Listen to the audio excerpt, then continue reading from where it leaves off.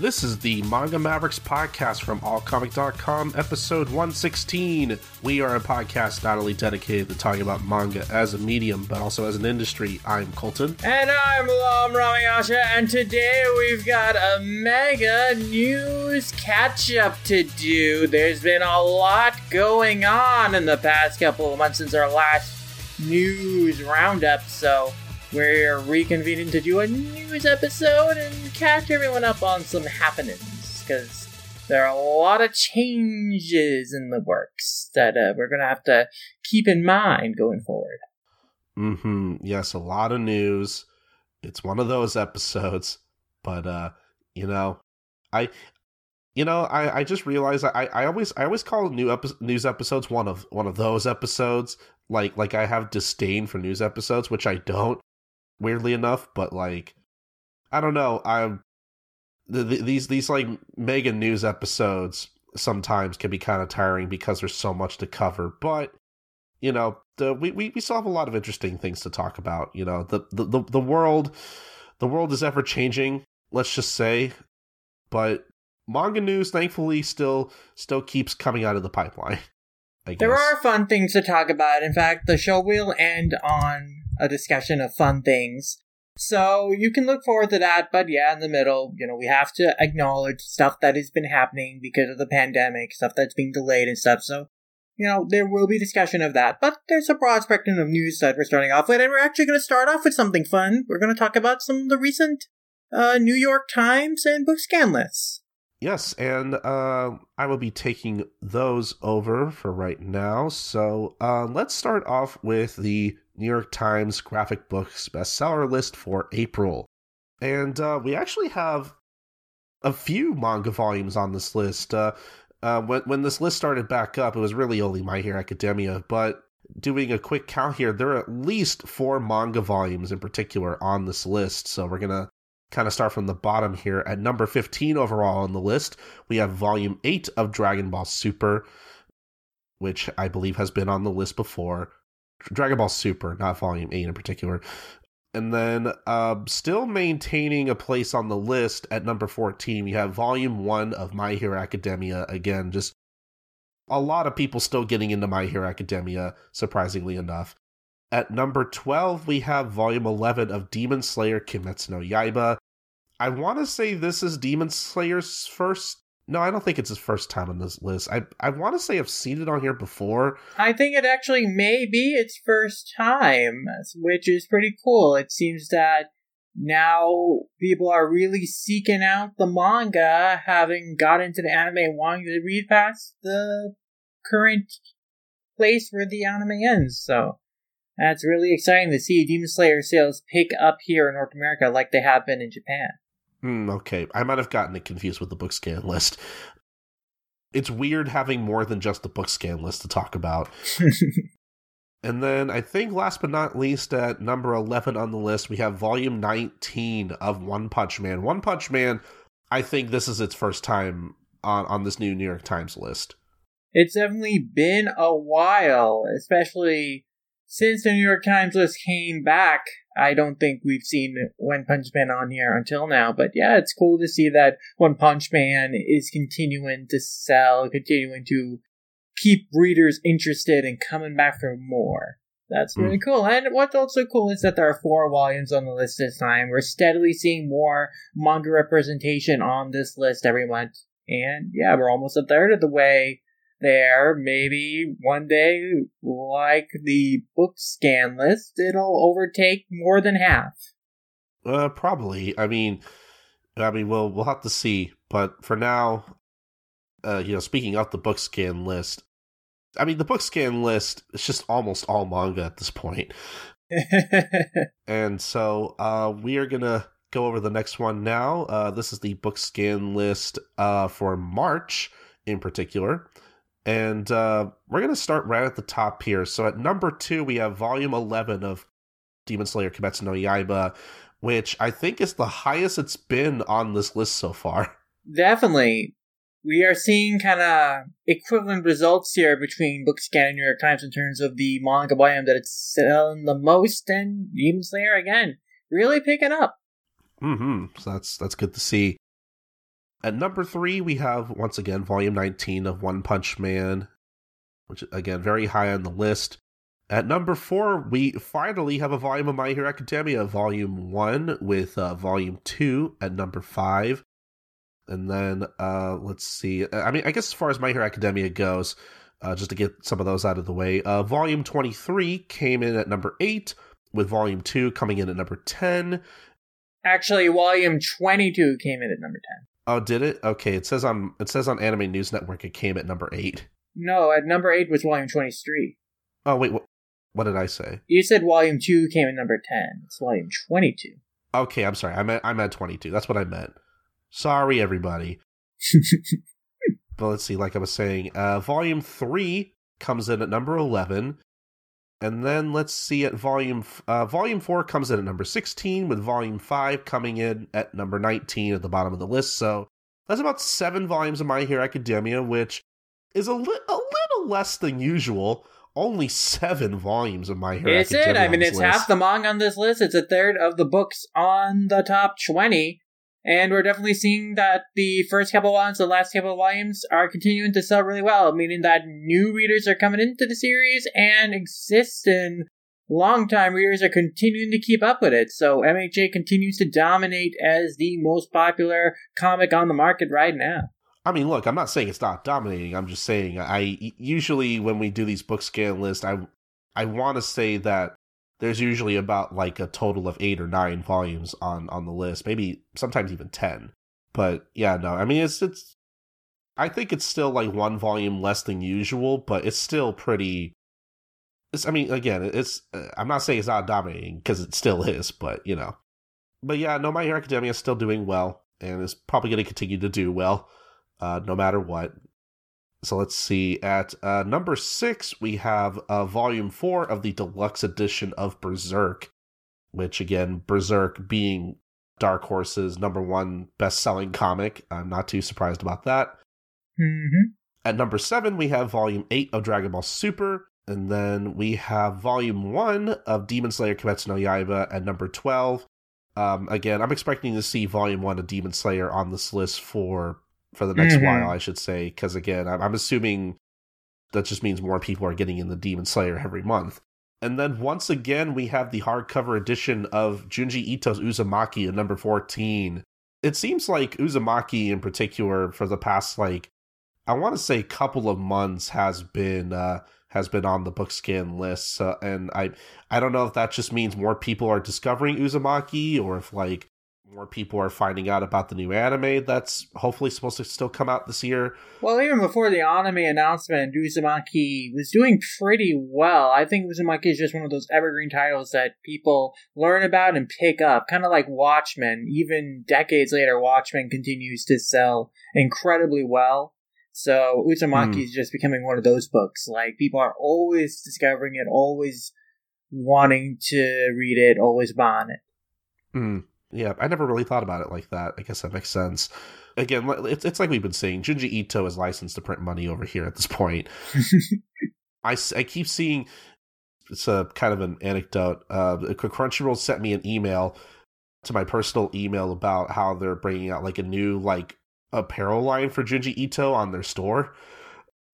So now I guess like Junji Ito merchandise is very much in with both Crunchyroll and Hot Topic. I've gotten ads from Hot Topic about buying Junji Ito merchandise, so he's made it big. Oh yeah. Let's see. But next up at number 15 on the list, we have Volume 14 of The Promised Neverland, which Promised Neverland isn't a title we see like all the time on the list, but usually when there's like a new release, it's usually on there. So. Yeah, it's doing quite well considering the vitriol people have had towards the story as of late in the current chapters. But fan base continues to support it strong. It continues to be one of the most best-selling titles. Look, I mean, we have our opinions of the story right now and where it's been going, but like people still like The Promised Neverland, so that's nice to see. I would not consider the Promised Neverland like a bad manga by any means. Not at all. But last but not least, at number 17, we have Volume 5 of a new edition on the Bookscan list, Beastars, from Haru Itagaki. Yeah, Beastars! Awesome. I guess the anime really spread awareness. This is the first time we're seeing Beastars on the list, and that's pretty cool. This is about where the anime left off, Volume 5, so hopefully people who got into it from the anime are gonna continue to seek out future ones and see more Beastars on the list. Very cool to see it here. I mean, look, I recently just finished all the Beastars on Netflix, and I will say, after what happens in like the last 4 episodes of that first season, I don't blame anybody for seeking out the manga, because holy shit, things get wild. Yeah. In a way that I was not expecting. Yeah, the anime just really makes me want to read more of it. If the kind of things I saw in the anime were the things I knew were going to come up, I'm not going to say anything else, but there's a lying Yakuza gang. If I knew about their existence ahead of time, I would have bought like at least 3 more volumes of Beastars and read them all in one sitting. That's the kind of stuff I'm into. So that's really about it for the BookScan list. I would say some interesting additions. Well, I guess Beastars is like the only new addition. Everything else we've seen on here before, but I mean, like it's nice to see Demon Slayer in particular placed so high on the list. Which is good. This titles continue to dominate the list. Really, Dark Horse is the only holdout with Berserk. But regardless, we're seeing a couple more titles outside of just 1 or 2 from Viz this time. And we're seeing stuff like Beastars pop in there, which is really, really cool. So I think that we're seeing just some more series get really popular, and hopefully we'll see, us even some more variety going forward. Let's get at least 3 volumes of Demon Slayer on the BookScan list. I think that should be our next goal. Yeah, and I think that's a very achievable goal. I think we will see once the speed up happens starting in May with Demon Slayer, and when they're going to be releasing a volume every month. It'll be very curious to see like how well that initiative does. Mm-hmm. But that's really about it for all of our list, and now I think we should move on to all of our serialization news. Lem, if you want to go ahead and start us off. Yeah, and we're going to start off with a story that is related to the pandemic and our conversation last time about we don't know how the pandemic is going to affect manga production, whether it will affect production of manga itself, because a lot of manga creators work at home, but they work at assistance, so that could cause delays. And that is definitely the case with the case study of Vanitas, which is going on hiatus because of coronavirus concerns. Jun Mochizuki, creator of the series, posted on Twitter recently that the manga will be going on indefinite hiatus because the process for creating the manga is analog, and her assistants commute to and from Tokyo to work on the manga every month with her. And after consulting with staff at Square Enix, they decided it was too dangerous to have her assistants continue to commute, so they put the manga on hiatus. And so this story is really interesting because it will remain to be seen, like, if this is going to affect other manga in the same way. Other manga that, are done analog still, that require work from assistants to create. We're gonna see it. Like, what other manga will go on a hiatus because of this? I mean, Shonen Jump did just recently take a week off because of concerns as well in the editorial department. One staff member was tested positive for COVID, so they delayed Jump a week. They skipped a week, and then they did the combined issue the following week. So, I mean, will we see more stuff like that happen? It remains to be seen, but it's definitely something to keep an eye on. Yeah, I mean, as far as manga goes, like, I was kind of thinking in the back of my mind, like, oh, well, manga authors are usually, most of them kind of isolate themselves anyway, so at first I didn't really think this would really affect their work, but I didn't even think about, like, the possibility of, like, them not being able to, like, have their assistants come by, like, their offices and whatnot if that's what they require. So, yeah, I mean, I don't know. I guess we'll have to see. I'm totally okay with delays in all the manga we read if it means we can keep our manga artists and authors, healthy and happy. and not get Yeah, sick. the health of people is a far greater priority than entertainment production. So I hope that all companies are taking measures to ensure that the artists are safe and healthy. Mm-hmm. So, I mean, this is a good call. I'm just very curious to see, like, how far-reaching these effects will be. And now we're going to talk about some series that are ending, not because of pandemic-related concerns, though we will have more discussion about delays and such later in the show, but we're going to talk about series that are coming to a natural end soon. And one of those series is Takane and Hana, a shoujo comedy that is published by Viz over here. It will be ending in about 4 chapters in Hakusenshi's Hana to Yume, and should end on the 14th issue on June 20th. So, presuming there are no delays, that should be about when the series will end. The 17th volume should be the ending. So, there's only about a 4-volume gap between where Wiz is and where the series is in Japan. So, I'm sure we'll get that final volume out here in English pretty soon as well, considering Viz's release schedule for that series. But another series that is going to be ending relatively soon is Domestic Girlfriend, whose 28th volume is coming out in August. No real note about when the series is going to be ending in magazine itself, considering the timeline of when another recently Shonen Magazine series 7 Deadly Sins ended. It could end just a couple of months before the final volume is set to come out. So 7 Deadly Sins ended in March, final volume's coming out in May. So if this volume of Domestic Girlfriend is coming out in August, the final one could come out in June, the final chapter in Shonen Magazine, rather. So that'll be interesting. I was not really following the series very heavily, but it has been simulpubbed on Crunchyroll for many years, and I checked in on the recent chapters to see what's going on, and it's certainly something that is going on in terms of, well, I guess the guy, he officially got with his younger stepsister, and now they are being blackmailed, and she's pregnant. They're about to get married, and now, like, the older sister, the teacher, is being blackmailed by some skeezy reporter guy who's apparently, I guess, working for an old ex of hers, or some guy who's antagonistic towards him. So it seems like a whole lot of drama is going on in Domestic Girlfriend. So very curious how that all is going to resolve. This sounds like a really fun, trashy read, and I can't wait to read it when it's finished. Yeah, same here. I think it is kind of delightfully trashy, so I look forward to that. And speaking of delightfully trashy, Konosuba is ending in May with its 17th volume. Very surprising. I didn't think that the series would end. It just feels like it's, been going along. But yeah, the last volume is going to come out on May 1st.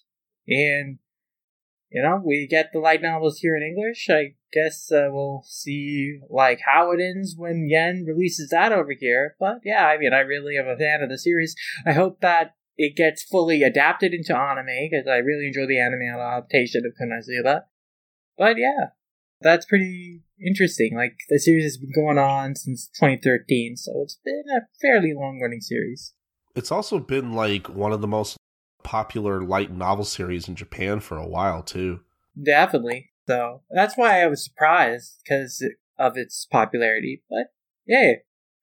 Congrats to the author, and looking forward to their next works. I also enjoyed their other series, Kemono Michi Rise Up, which had an anime last season. That was also very funny. So yeah.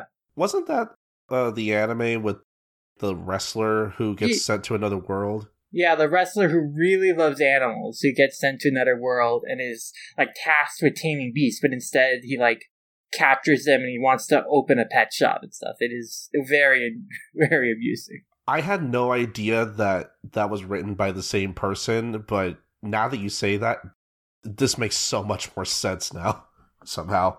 very similar character dynamics. Though I think the characters are a lot kinder to each other than in Konosuba, but it is very enjoyable. How many volumes are we up to over here in the States on Konosuba?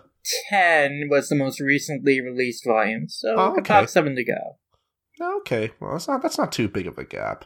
Mm-hmm. But speaking of light novel-related things ending, Dengeki Bunko magazine, which was a magazine that published manga adaptations of several Dengeki Bunko novel series, is going to be ending in its next issue, in the May issue. And we don't really know yet if this magazine may be continued in digital or if it's like really ending for good, but it's definitely like a sudden, shocking announcement. I mean, there was like a follow-up update that said they are looking at a new shape of media and to let fans know to stay tuned to check out the latest information. But, and then they also said Dengeki Bunko magazine will be back, so we don't know, like, in what form that is. It's very, very curious. But, yeah. I mean, I just kind of assume maybe they'd go digitally, maybe? I mean, to me that makes the most sense, but I guess we'll have to see. It would. It is going to be interesting. And if it really does go online, if we see more of a trend of magazines just going online, especially in response to the current situation where producing and shipping print books is more difficult, that could have some interesting ramifications on how, like, the magazine distribution process is in Japan. So, yeah, I'm very curious to see what's going to be happening with Dengeki magazine. But in terms of other things ending, we talked about it a little bit on our last episode that the Black 2 White 2 arc of Pokemon Adventures was coming to an end, and it officially has ending at the time of this recording. The final chapter finally came out on Sunday Webry. And so, yeah, that's pretty great because now the numbered graphic novels for the series can continue to be published, and they can actually, like, compile the arcs that are supposed to take place chronologically after this in proper graphic novels, because the XY, Omega Ruby, Alpha Sapphire, all those arcs, because Black 2 and White 2 was delayed for so long, couldn't be compiled in the proper sequential order. So they instead released these mini volumes, but these mini volumes, like, miss chapters, so it's gonna be great to finally just have the series, have, like, regular volumes being released for all the arcs that'll have everything in the right order. So yeah, very, very happy that after so many years, the Black 2 White 2 arc of Pokemon Adventures finally ended. 7 years this has been going on. Oh boy. I feel like I'm listening to that one GIF. I think it's from the Titanic. It's been 84 years or whatever. I mean, it's been 1/12 of 84 years. That's how long this series has been running. But that's not the only thing that's been ending. Something else has been ending in terms of Shonen Jump related stuff. Now we're going into I'm From Japan ended in Psycho Jump. So you can read that final chapter on Manga Plus. So, yeah.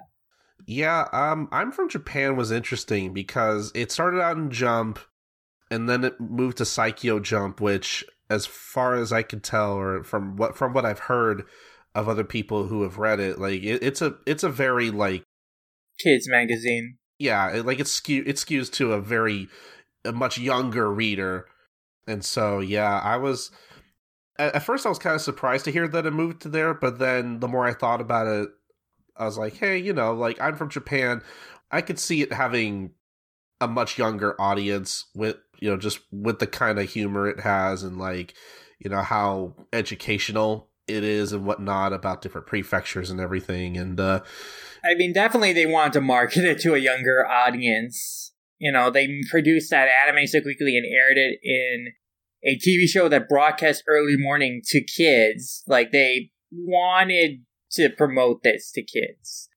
But I don't think it really caught on, even though it did last, a decent bit, I guess. Yeah, I think it premiered in Jump in like 2018. Yeah, I want to say fall 2018. So it ran for like a year and a half. Yeah, and I mean also like I'm not sure if I would consider this I don't know. Would we consider this a canceled series? I don't think so, right? Well, I don't know the context of how the series was reading up to this point, whether it reads like it was canceled. I mean, it ends with 45 chapters. I would consider Samurai 8 a canceled series at 43 chapters, but like we know all the context, and as a reader it's so obvious. I was not really following it for Japan recently, so I don't really know if it felt like it had a rushed ending or anything. No, but also that's a diagnosis I think we'd have to like go into and like determine just from reading it. I mean, I did peek at the last chapter, and apparently they had a tournament.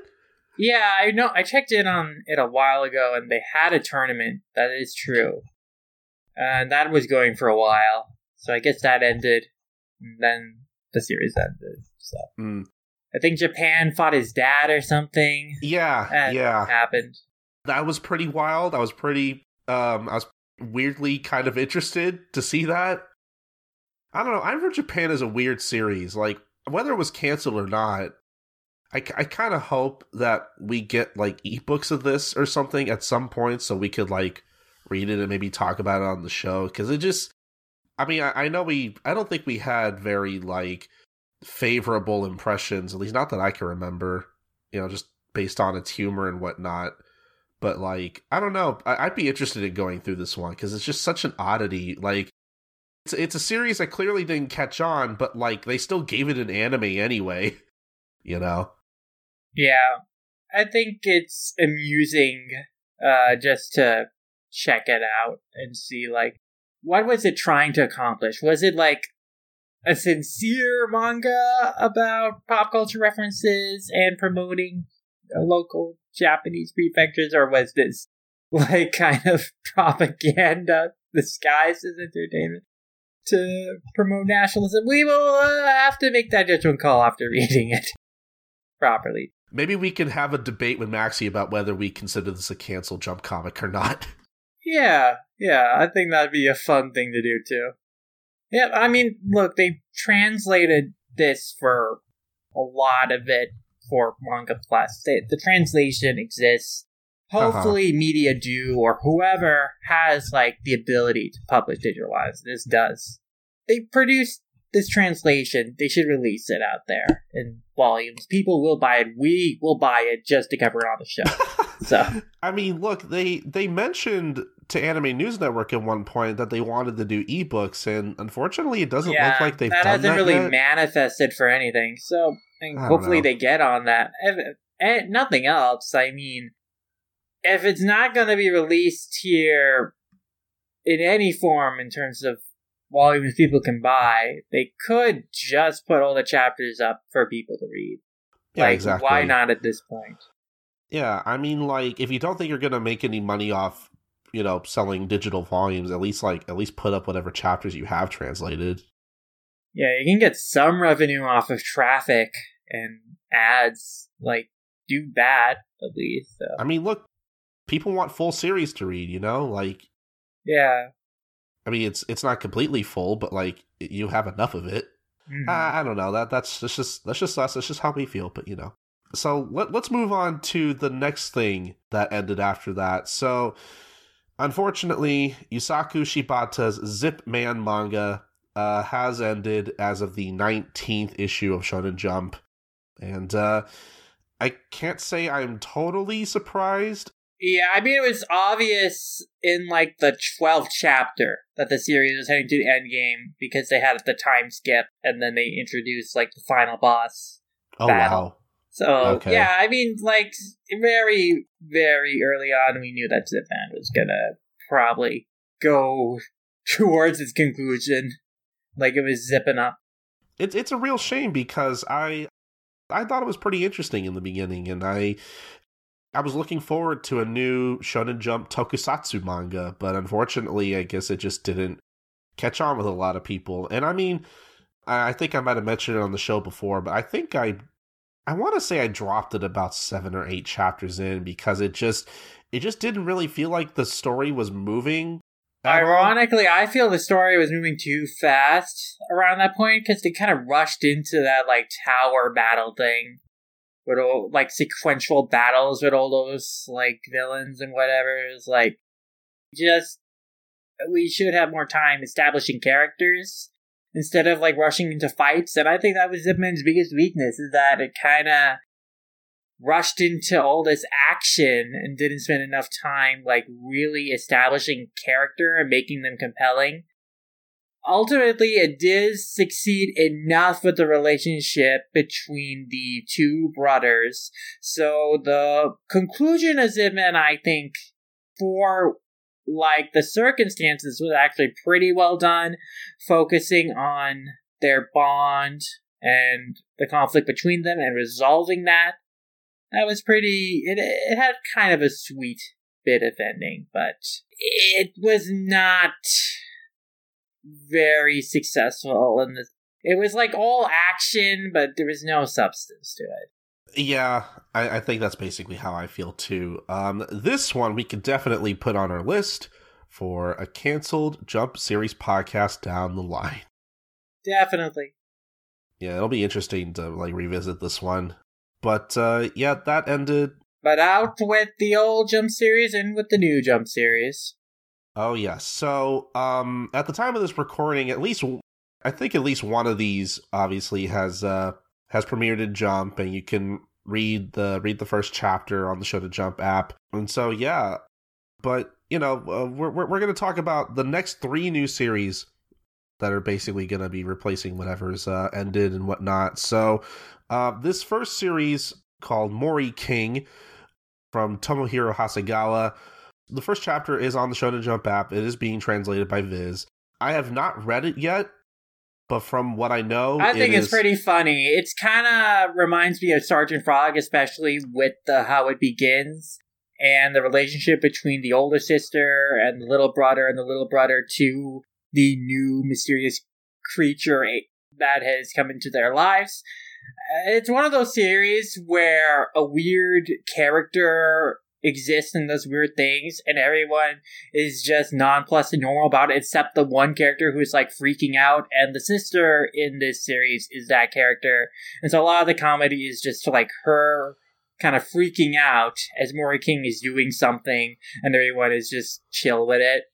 But there's some really amusing stuff in there. There's some really good gags with like the insects in particular. Like the insect society, and they're all speaking this made-up insect language but Mori King themselves is like just speaking regular Japanese or English, and then like the whole thing is that Mori King had to go to like the outside world, outside the forest, to become stronger, to become true king of insects, and then like he peeks his head out of like his little cave, and then he's spotted by like people who are like collecting insects as pets, and he's immediately captured and sold at a pet store for like 100 yen or something. So it's just like very snappy jokes like that are pretty funny. Okay, well, yeah, I hadn't seen anybody like talk about this one too much, so I wasn't really sure. People are kind of up and down about it, because it does feel like, how do you sustain this premise in a way that won't get stale? I feel like that's been the case with, like, comedy manga or whatnot, yeah. or at least the very few that Viz has picked up. We will see, because Mitama Security's Spirit Busters pretty quickly managed to find other gags and a stable of characters that has kept things really, really funny and enjoyable. So maybe Mori King will do the same thing. And again, it gave me a lot of Sergeant Frog vibes, and I can only imagine that other, like, humanoid insect characters are also gonna pop in the series. And if there's more of a cast, I think, like, it could become quite enjoyable. I mean, I quite enjoyed the first chapter. It had a lot of good laughs. There's some really good gags. Like, I think a really great one was just early on, when, like, Sister is, like, freaking out, and Mori King, like, having transformed into his human form, and she thinks he's like a pervert or whatever.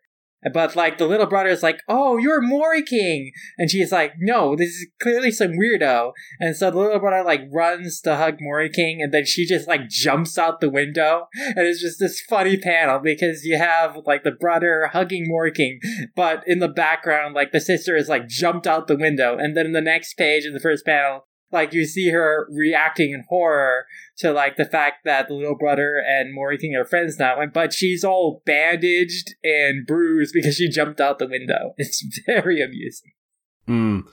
Okay, yeah, this sounds like it could be pretty amusing again.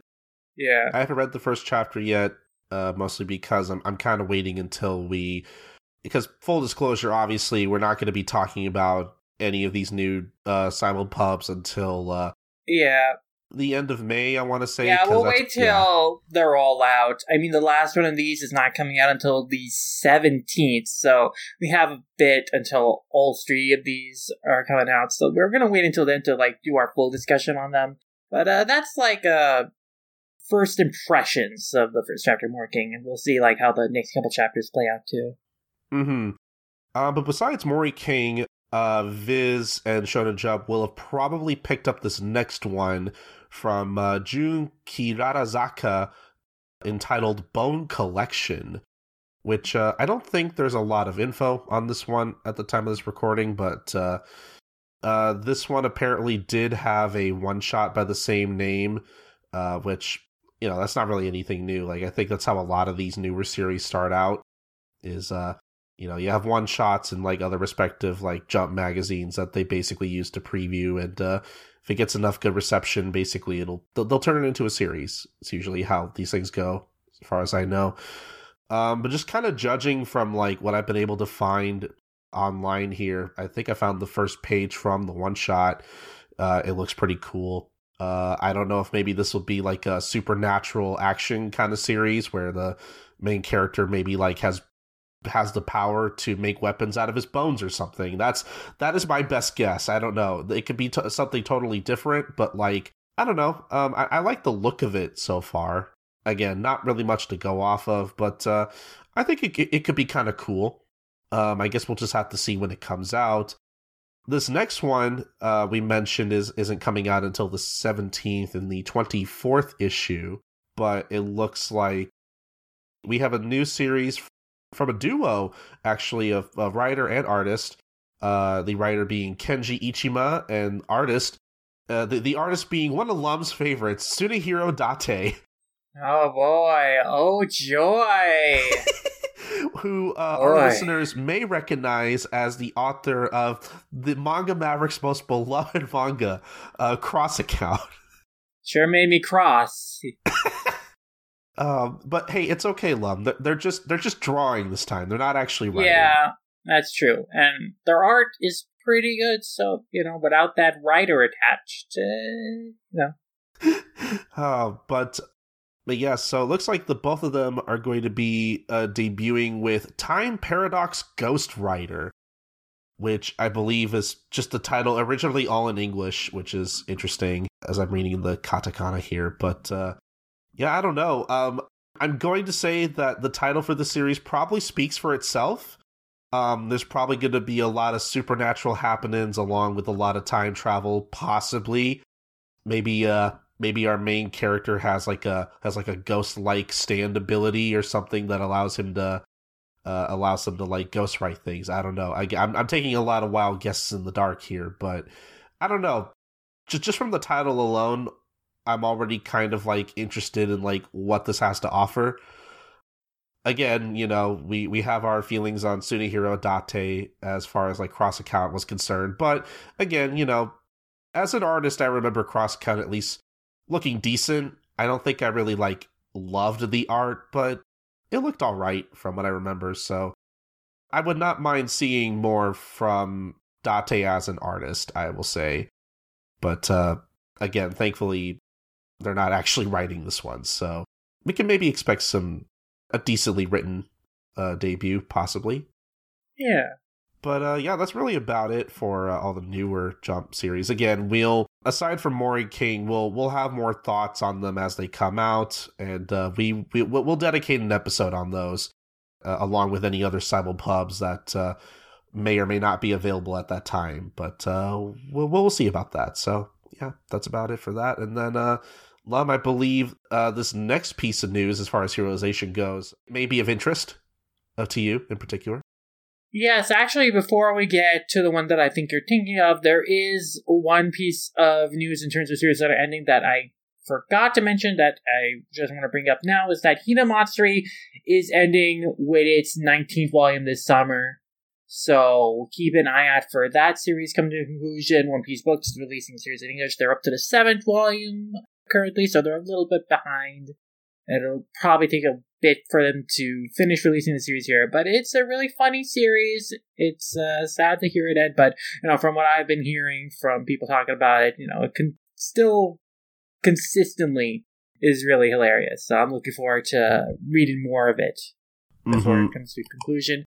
But yeah, Seven Deadly Sins is a series we talked about that ended recently, and it's not quite over, I guess, because it has a sequel announced, tentatively titled The Four Knights of the Apocalypse. It is a sequel series. You don't know if it's going to be a long form or a short form series, but it's going to focus on Tristan, one of the four horsemen of the apocalypse, who is also Meliodas and Elizabeth's son. So yeah. Yeah, I guess how do you feel about this new sequel? Like, do you think it's needed? I mean, it's going to be focusing on new characters, so I have no clue, but like the ending of the manga was like, hey, we're introducing, characters in Antorian lore, met up with each other and eventually become Knights of the Round Table, in terms of like Lancelot is Bon and Elaine's kid, and then Tristan is Meliodas and Elizabeth's kid, so yeah, I mean, we'll see, where the story goes. But in any case, Nakamo Suzuki isn't just going to be working on this, because he's going to only begin this new side story series after he's working on his next serialization, after he begins his next serialization. So I'm looking forward to Suzuki's next work even more than this. But, I think that spending a little more time in the world of Seven Deadly Sins isn't necessarily a bad thing. Okay. Yeah. I don't know. I don't have too many thoughts on Seven Deadly Sins since I've been watching through the anime. I'm not caught up to it yet, but from what you were saying about the ending of the manga, I was totally not expecting a sequel series. I guess Seven Deadly Sins is still, I'm assuming it's still pretty popular if they're going through the ending of the manga, they had set up some treads. Like there's a character who's setting up their own kingdom that is just for humans and not for demons and gods or whatever, because he's pissed off of that. And then, of course, Arthur, he's still, working on his whole thing. There's still more to go with him. So again, kind of introduce characters in that Antorian lore do grow up to become Knights of the Round Table. So I think that's probably ultimately going to be what happens in the sequel series. So that'd be kind of interesting to see play out. But in terms of new manga that are coming from established authors, there's a lot to look forward to, because Kaguya-sama creator Aka Akasaka revealed on their Twitter account that they are launching a new series in Weekly Young Jump on April 23rd. That is going to be illustrated by Menko Yokuhari, the artist of Scum's Wish, and is going to focus on a overwhelmingly cute heroine and show the entertainment industry in a never-before-seen point of view. So could this be a critique of the idol industry, or could this be, just some sort of interesting new take? I think this is an interesting combination of artists, so very, very curious to see how this one is going to turn out. And considering that both are popular artists of popular series, I think that if this does pretty well, we'll see it over here as well. I mean, look, if you're going to get any two individuals to team up and do a possible entertainment / idol industry manga kind of thing, this sounds like the pair you want, honestly. It's an interesting pair in terms of you have one creator who is known for creating this really funny rom-com, and another creator who is known for creating like this really down-to-earth kind of psychological manga about characters working through their sexual frustrations and relationship problems. So it's, an interesting combo. I wonder how that'll play out in the series, that mix of different strengths. So yeah, very, very curious. I would definitely check this out. Indeed, I'm really looking forward to this. Also, something to look forward to is a new manga by the creator of Sweetness and Lightning, Amagakure Gido, called Otonara ni Genga, which is going to come out in an upcoming issue of Good Afternoon on May 2020.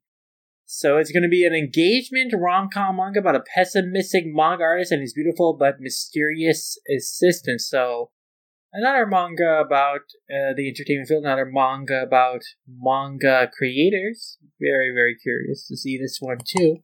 I loved what I saw of Sweetness and Lightning, so I'll probably check this out as well. Mm-hmm. Another cool new manga coming out is by the creator of Kakegurui, Homura Kawamoto, and a couple other different manga creators, including Hikaru Muno and Shutaro Yamada, the Read or Die manga. And it's coming out, it will be shown Sunday, a new series by them called Greatest M Ijin Mahjong Taisen, or otherwise you call it Greatest M, the tournament for the greatest Mahjong player, and that's coming out on Sunday Webry on April 21st. And Kawamoto and Moon are credited with the original work, while Yamada is doing the art, and the series is being supervised by Mika Mizuguchi. And so, yeah, cool Mahjong gambling manga, definitely based on the strengths of Kawamoto's Kakegurui. We'll see if the lead character is as crazy as the lead character in that series, or just as horny. Or just as horny for gambling and high stakes with Mahjong. So we will see, Another interesting series. But that about does it with serialization news, and now we gotta talk about some licensing stuff, and we got some big stuff to talk about because we've got a new manga subscription service coming out. Yeah, I mean, it's actually already out by the time you're listening to this. If you haven't already heard, the Manga Mo app now exists. It's basically a subscription app that I think so far is only available on iOS. I believe they're working on an Android app, as far as I can tell. But yeah, it's a subscription service app that you can download that has over 300 titles on their app. Some of which have already been licensed, like titles like Attack on Titan and Fire Force. You can read the first couple of chapters on there. But it also has a lot of titles that have never been licensed before, such as Dropkick My Devil, Akatsuki Babies, Reset Game, and Daily Meteor Strike. Just to list a few. Again, there are so many series on this app. And basically the deal is it's $4.99 per month. That's $4.99. But currently, basically, if you sign up now, you get a 2-month free trial. That's 60 days free to basically kind of explore this app and take a look at, whatever manga they have available. I don't believe they have any, full series on here just yet. Not yet. I mean, their promise is to add new chapters daily, so hopefully they'll catch up on some things. Because the selection, I mean, they got a lot of series, but only a couple chapters of everything, so, I mean, we will see. I mean, it is interesting because, like you said, they don't have anything in full yet, but, as far as selection goes, a lot of these titles I have never heard of. Yeah. I mean, they've got a lot of series, but in terms of marquee series, they've got a few, but they only have, a couple chapters of those few. I mean, I'm very happy that there's a place to, read art in, kind of this kind of format again, because that was previously done by Silent Manga Audition. They were previously releasing chapters of that every week, and then they stopped doing that, and then they were put into, digital volumes, but those never went past, the chapters that Silent Manga Edition did. So I'm hoping that, I'll be able to read more of art on this app. So I'm pretty looking forward to that. I'm looking forward to checking out more of the titles on there because, again, they've got hundreds of manga on here, like lots of things that are curious to check out. But I am hoping that they kind of catch up on this backlog pretty soon because it's only a small sample of everything. And especially for these longer series, like I'm hoping that they get those out pretty quickly because I think that would be the biggest draw. Like if you could read like all the chapters of Attack on Titan or Fire Force or whatever on this thing, then people would go to this app to check that stuff out, and then they would see all this other series and be like, oh, I'll check out this series and maybe I'll check out this series. So hopefully that'll be a strategy they take into mind. But apparently, these guys have manga from like 11 different publishers, again, including Kodansha. So yeah, clearly they have. I'm just surprised at like how many titles they have on here, honestly. And like you said, I hope they keep up with their promise to add new chapters daily because some of these, like some of these, I'm kind of waiting for at least like a volume's worth before I kind of dip in. But yeah, I don't know. Despite anything we say or any criticism we may have of like what they may or may not have available, like it's still really cool that I want to say this is our fourth manga subscription that we have available in the US, along with like Shonen Jump, Futakiya, and Manga Planet. I guess Comixology Unlimited, you can count that because they have manga available through that service. It's not like manga specific, but they do have manga on there. So if you want to count that, then 5, which I think is pretty amazing, honestly. Like, I'm glad that we're getting more subscription services, and I'm just hoping they grow. Like, I really want to be able to support this app. Yeah, definitely. And I also want to give a shout out to Maxi, who found another short-lived Shonen Jump manga on here called Number 10, which apparently is a very short-lived soccer manga that did not last more than a volume. And it's not even the author's worst manga, apparently. So just want to thank Maxi for shouting that out because that's definitely going on our list. We're definitely going to be covering that at some point. This is why we have Maxi around, so that way he can find us the gems. So yeah, I thought that was pretty cool. I think they even have some manga from what's it called? I'm forgetting the name of the site off the top of my head. Manga.club, I think it's called. I believe they even have a few titles from that service as well, so which is pretty cool. But yeah, again, if you're looking for an app with a lot of manga to read, again, not a lot of chapters per title, but I think this is worth like looking into and keeping an eye on. Definitely. I want to hope that this will grow to be something even bigger. So I have a lot of faith personally. But yeah, that's available there. And then Lum, I believe we have some manga available elsewhere if you want to talk about that real quick. Yeah, you can buy Kodansha and Vertical manga on the service Isneo now. So that's like just a comics distribution platform that is available on a few devices, browser, Android, Apple tablet, smartphones, and actually on the Nintendo Switch. If you've ever wanted to read manga on the Nintendo Switch, you can read it on there. And so most of the publisher's titles are going to be available on there, so you could check that out if you want to, again, read manga on your Nintendo Switch among a lot of other different platforms.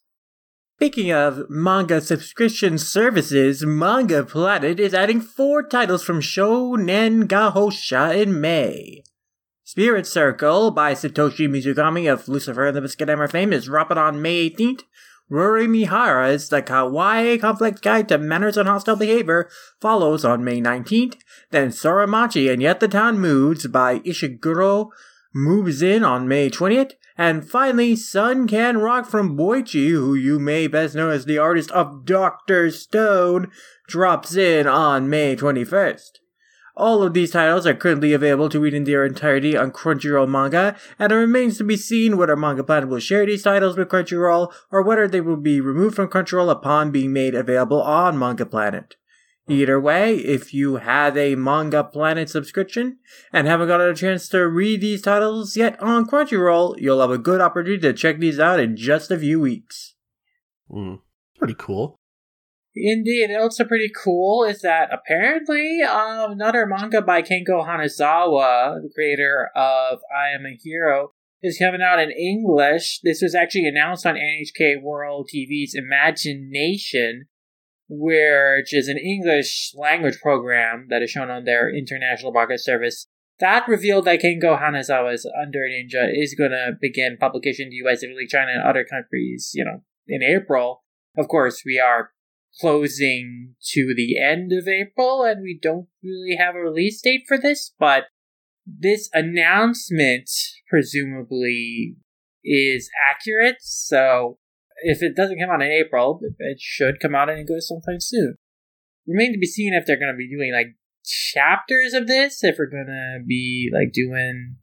maybe just volume releases? Yeah. Yeah. Yeah, I mean... Third volume came out in February, so there's a couple volumes out already. So yeah, I mean, I Am a Hero is fairly popular. So depending on who releases this, yeah, we will see. I wouldn't be surprised if maybe they did if maybe Kodansha did maybe started off with a digital only release with this, maybe possibly. Yeah, I don't know. We really don't know how they plan on releasing this so far. Well, I mean, we don't even know if Kodansha will be releasing this because I Am a Hero is being released by Dark Horse, so who knows? Maybe they'll look at this too. Well, yeah, but it runs in a Kodansha magazine. Yeah, so but that they might pass on it and someone else will get it. Who knows how? Who will pick up the rights to this? There's a likely bet that it's Kodansha, but it could be someone else. We're in the dark about this. We'll just have to see. Mm-hmm. But speaking of Dark Horse has licensed a couple new series as well. In fact, some big name series. The hit, The Darling of the winter 2020 season, Keep Your Hands Off Eizouken. They've licensed the manga of that, and they'll be releasing that this fall. It's scheduled currently with an October 6th release, so if you are looking to check out the original manga behind the hit anime directed by Masaki Yuasa, you definitely have that to look forward to. Also something to look forward to is more Mob Psycho 100, because they are going to be releasing the Reagan spin-off manga, which is just a single volume series, this October as well, and that's scheduled for October 27th. And so this is a volume all focused and dedicated to Reagan, so that's something that's really, really interesting, and I can't wait to read that as well. Watch that sell more than all of Mob Psycho. That would be really amusing. I mean, Reagan is definitely the most popular character, surprisingly, so I think that we'll see a bunch of fans go out to pick this up. But also, if you're a Blade of the Immortal fan, and you didn't buy the omnibus editions already, you can look forward to the deluxe editions coming out in October. The first one of that's scheduled for October 20th, so that's probably going to be like the Helsing and Berserk deluxe editions. They're going to be like big hardcovers with rounded spines and faux leather cover, higher paper quality, bookmarked. They're going to be like in the original size format of the serialized manga. It's going to be pretty prestigious release, and I almost wish I didn't pick up all the omnibuses, because this seems like a really high quality, awesome release for Blade of the Immortal. But yeah, if you haven't, you have that to look forward to. Though, unfortunately, this is still going to be flipped. I don't know why Dark Horse refuses to unflip this, but yeah. That upsets me, but yeah, I'm still going to read it eventually. Yeah. Well, it is still cool to see Dark Horse continue to release more hardcovers, editions of their series. Clearly, those are doing well for them, I would assume. Indeed. But something that also seems to be doing well is a lot of light novel titles, and we've got a new one from Cross Infinite World. They've licensed The Weakest Manga Villainess Wants Her Freedom by Kazuki Karasawa and Masami. It's a standalone light novel. It's going to come out digitally worldwide in English on May 22nd. It's about a girl who is reincarnated into the first boss defeated by the heroine at the start of the story of one of his mangas, and her fiancé is the strongest of the four Grand Mage of the very villain who slanders her character as a disgrace on her deathbed, and she's like, well, I'm out of here. So it's the story of the weakest manga villainess who seeks out the slow life instead of the villain life. So it's kind of like amusing to me, because this would be like if you would do a series like, say, That Time I Got Reincarnated as Raditz. Like, you had the minor boss of a story. You focus on them, like, rise through the ranks and become the protagonist. That would be very amusing. But, yeah, I mean, this also seems very familiar in premise to my life as a villainess. All roads lead to Doom. I can only imagine that this series was kind of made in reaction to that. Like, was kind of like, oh, the author saw, oh, hey, this is a popular series, I want to do something like this too.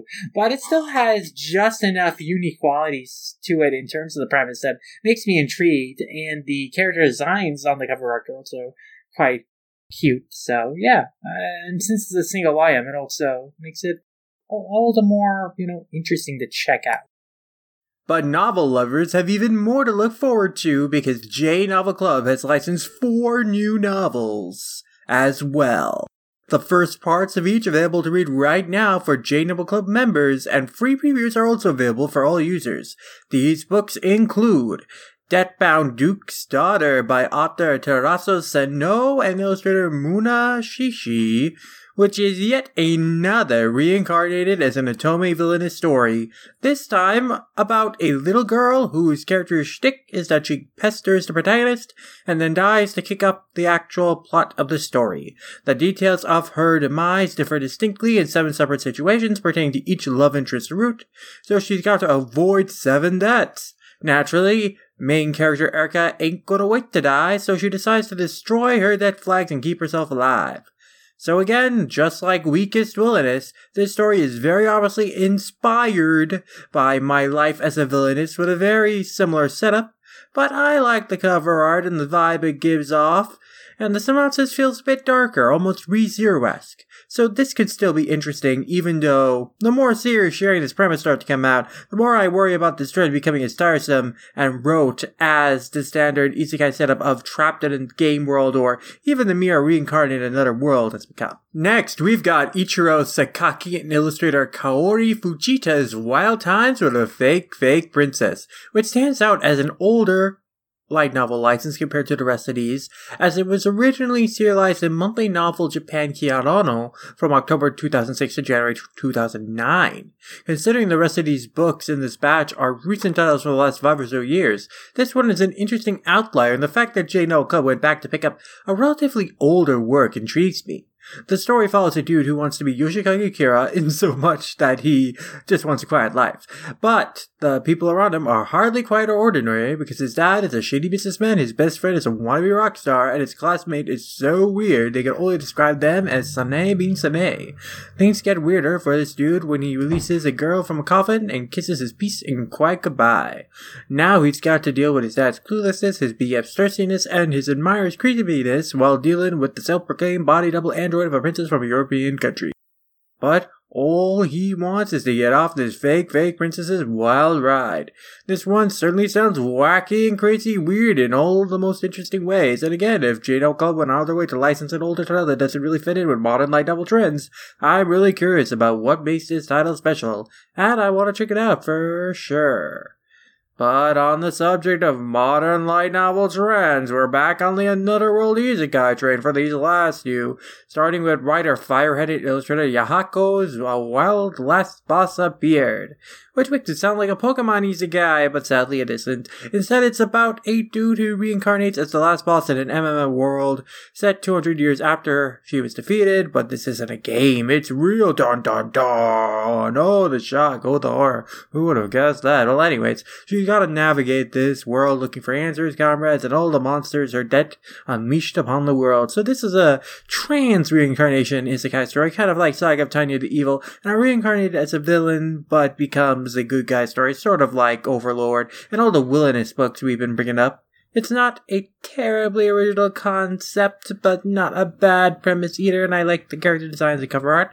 Plus, Firehead is a cool pen name for a writer, so I'm on board to check out a story written by this guy based on that alone. And finally, our last J Novel Club license is actually a manga. Red Iguchi and illustrator Agashi K's campfire cooking in another world with my absurd skill.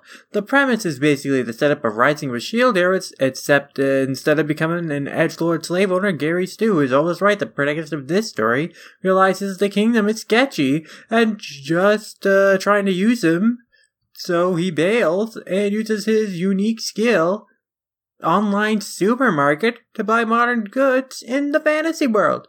Wow! Not like the smartphone isekai at all. Well, anyway, at first he just wants to use it to live a comfortable life, but it turns out that modern food that he buys with the skill has some absurd effects. Wow! Just like the other cooking isekai. Wow! And the story from there basically becomes like all the other Restaurant in Another World cooking isekai type stories where fantasy characters are bewildered, impressed, delighted by modern cuisine.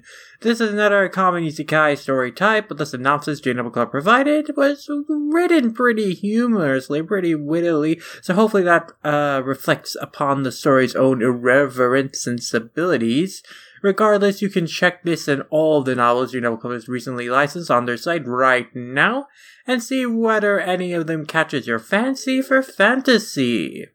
But we've also got some other cool things to check out, like a new art book from Shuzo Oshimi, Femme Fatale, the artist Shuzo Oshimi.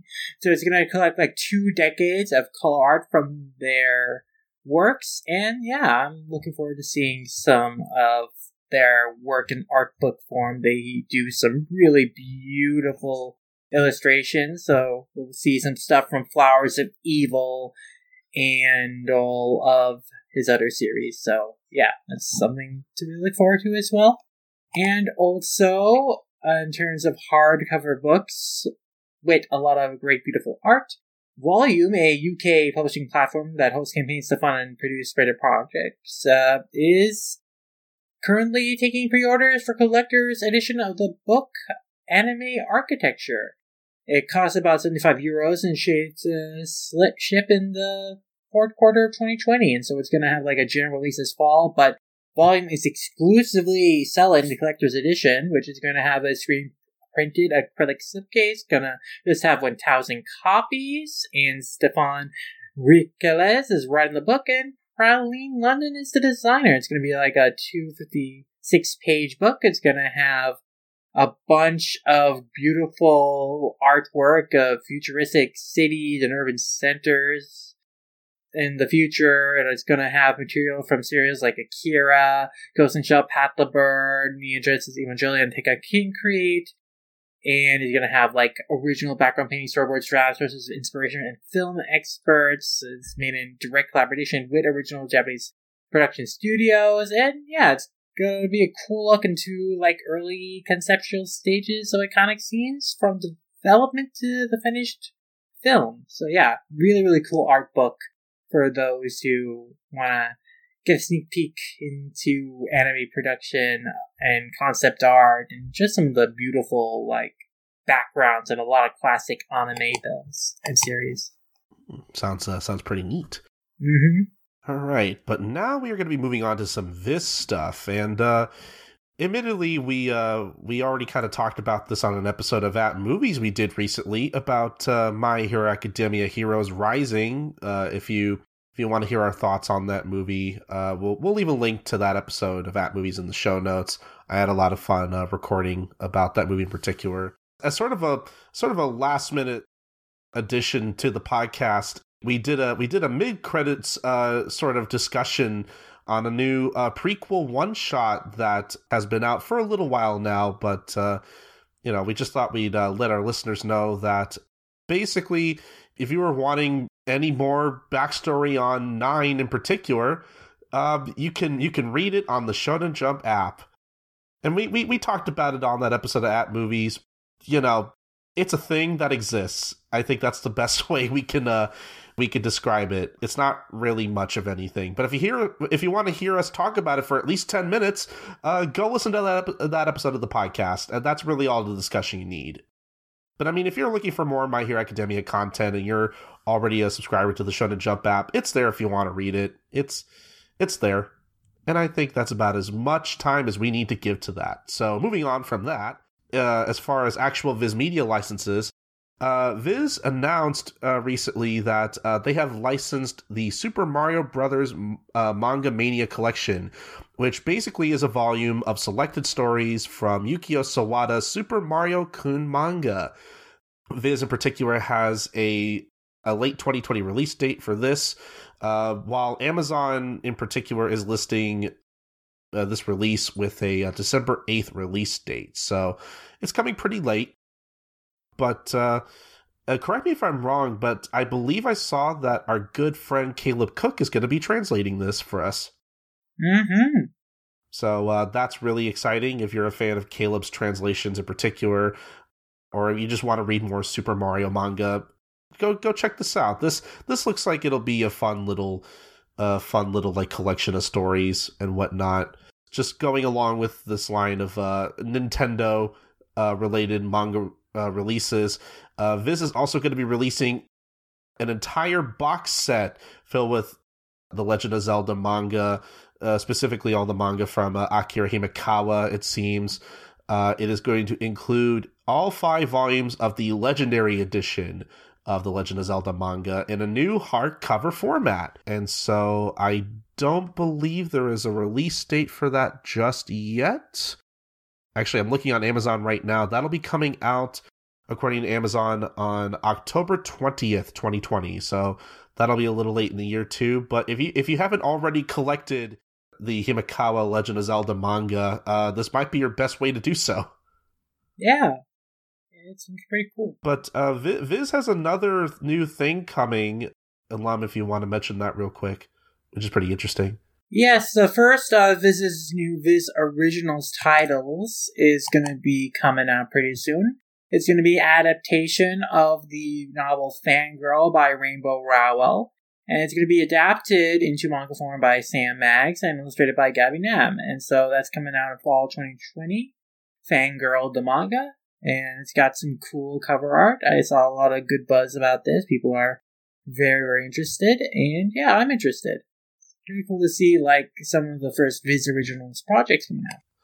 Mm-hmm. Yeah, can't wait to see more of these come out. So there's that.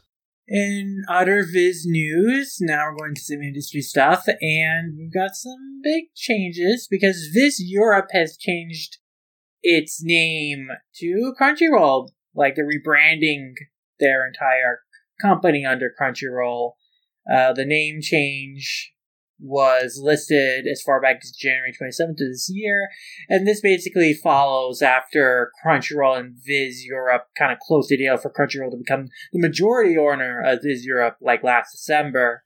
So this rebranding is basically the company that was Viz Europe is now Crunchyroll. So very interesting.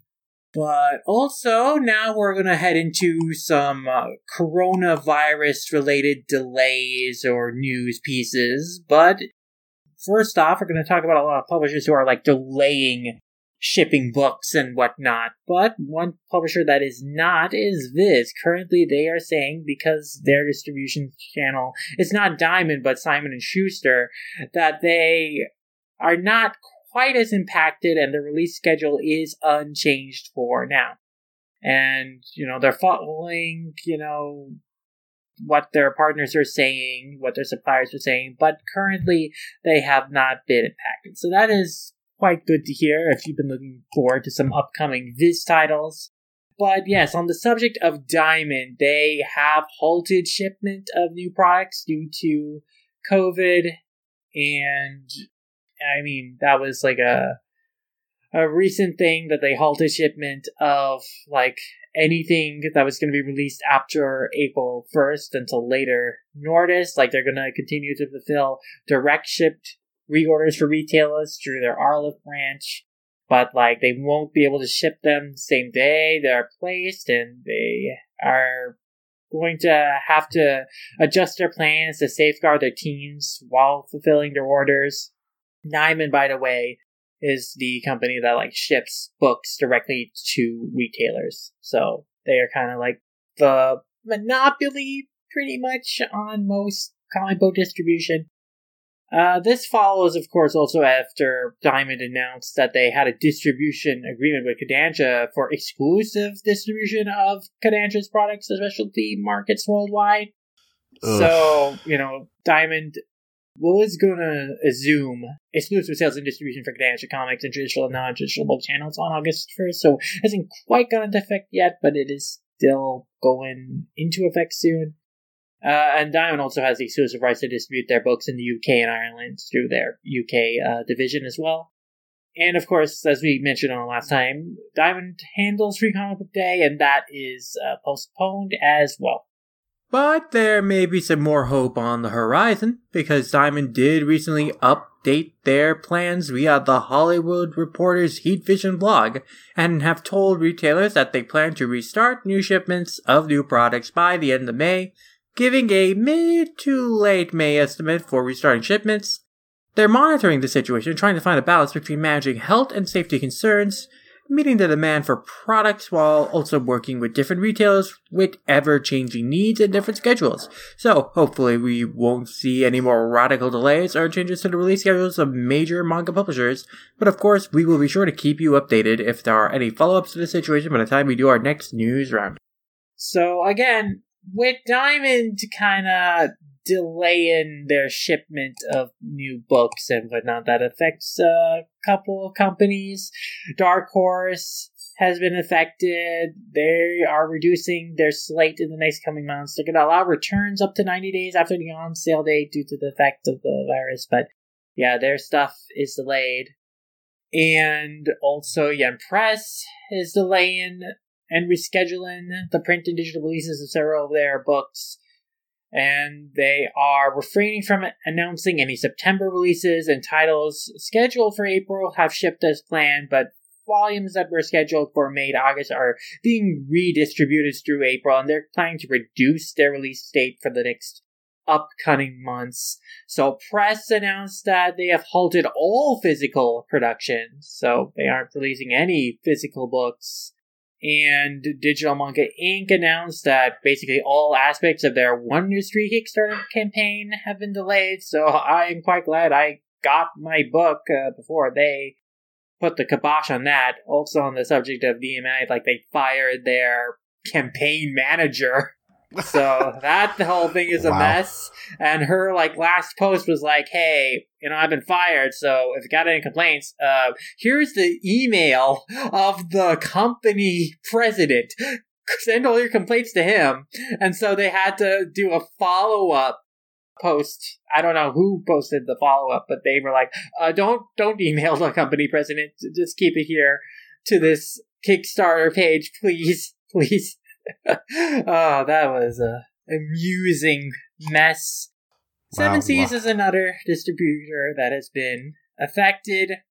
They are basically shopping all shipping of new titles in their Ghost print lineup, because that's, again, being distributed by Diamond.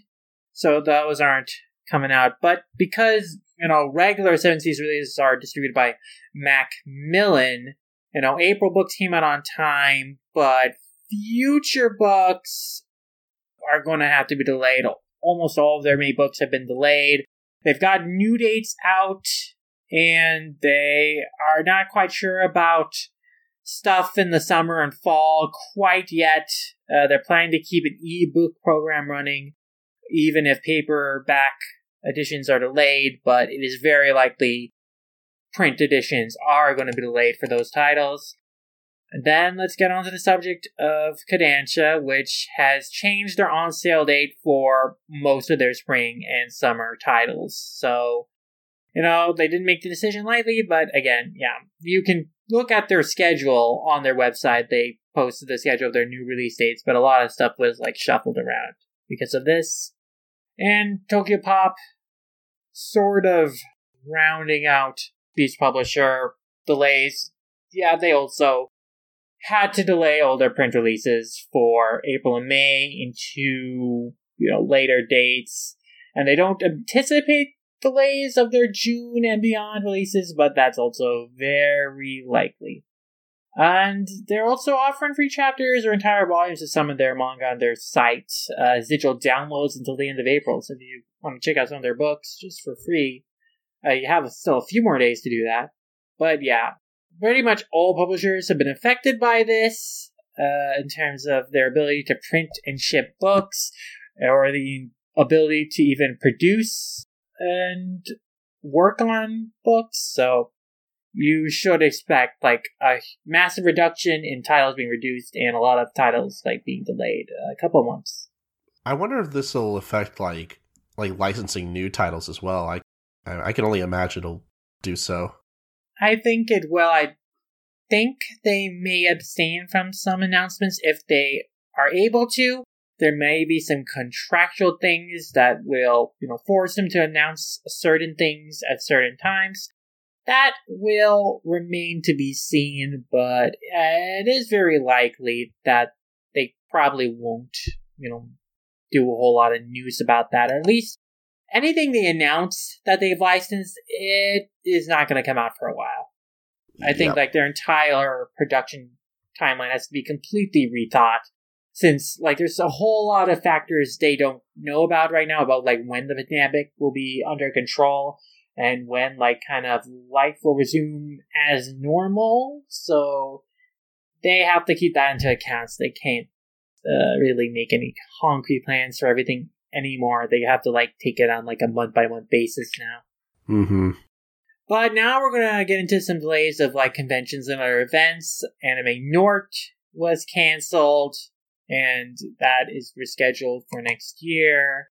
And Anime Frontier has been canceled. That's rescheduled for next year. Comic Market is canceled after 4 straight days of record pandemic cases in Tokyo. So that's no longer happening either. Probably will return next year.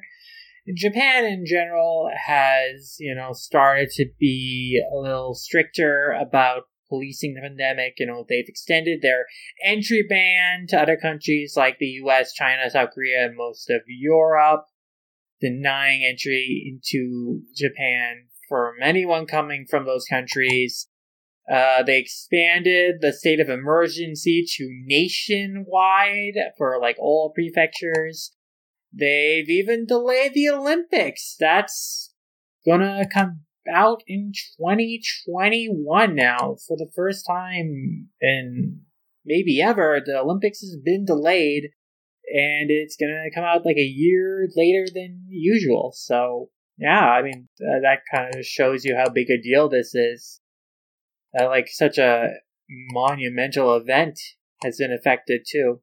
But yeah, it's serious times. But also on the subject of other anime-related things being postponed, we've got a lot. In terms of films, the Violet Evergarden film that was supposed to open up this month has been postponed to a yet undetermined date.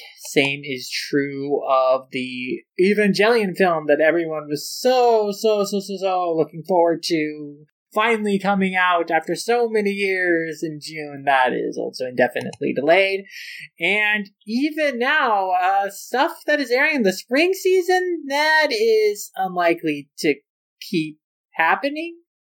Will at least have to be postponed quite a bit.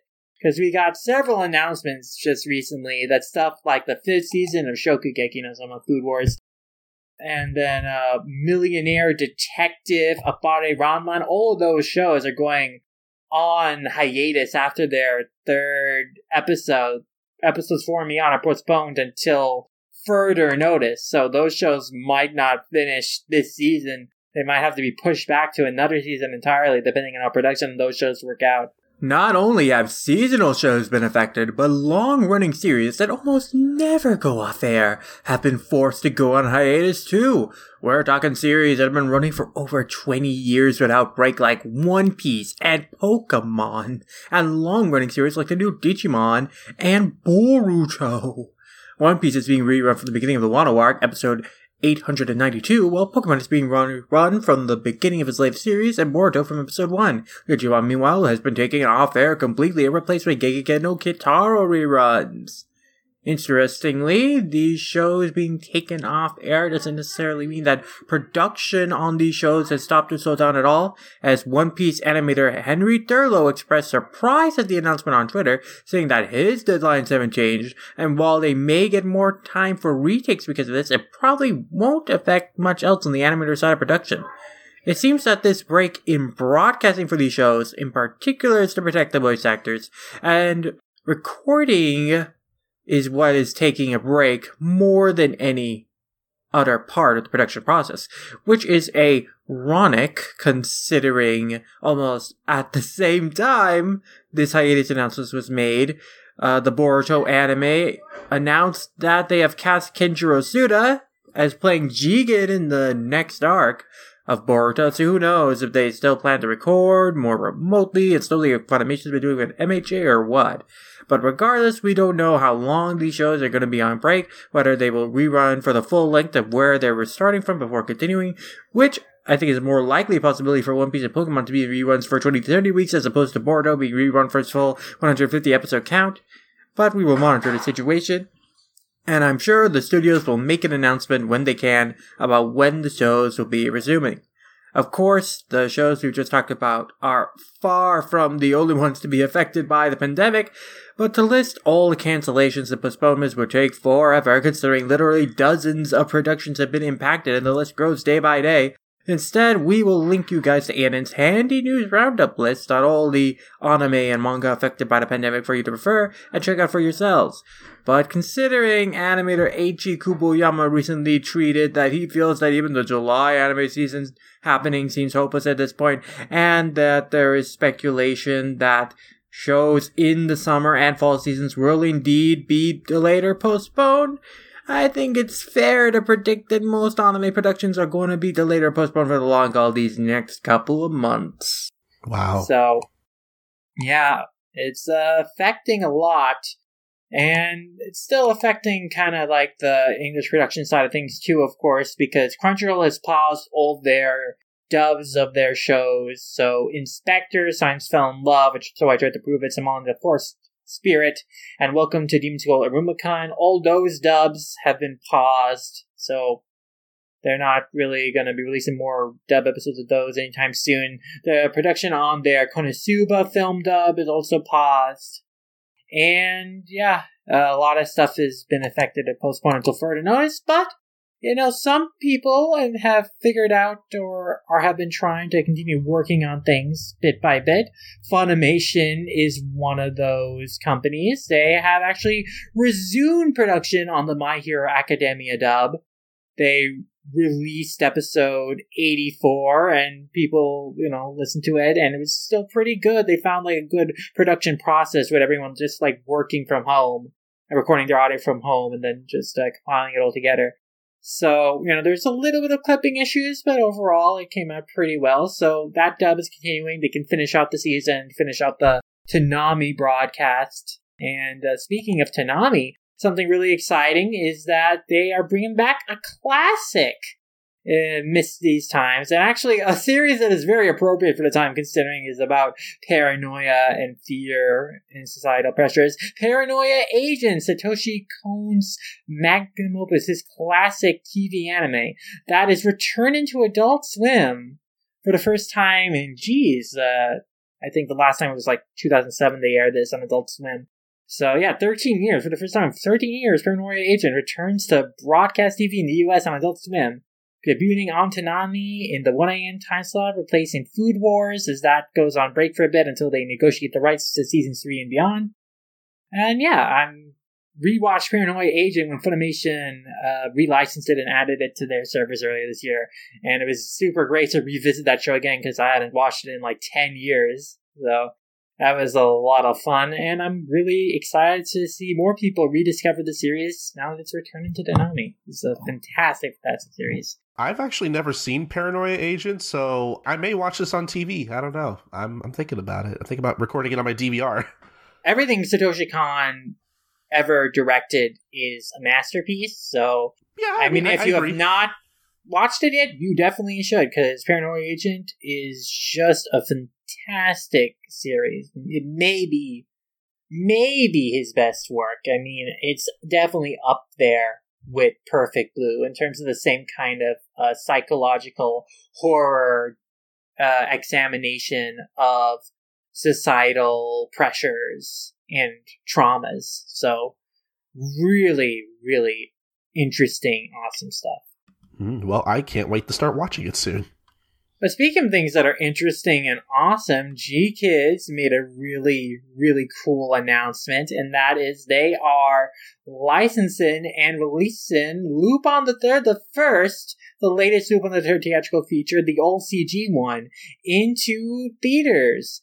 They say later this year. I don't know if they will be able to do it later this year, but they are planning to open it in theaters with both subs and dub. So, really, really excited for that. Like, everything I've seen about that film looked absolutely fantastic in terms of animation style.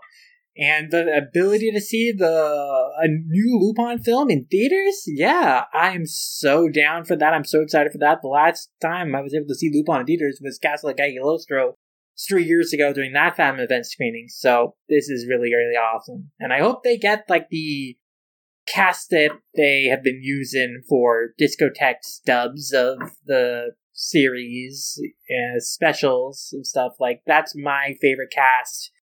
You know, Tony Oliver as Lupin, Richard Epcar as Jigen, you know. So hopefully they get those casts for the dub of this film too.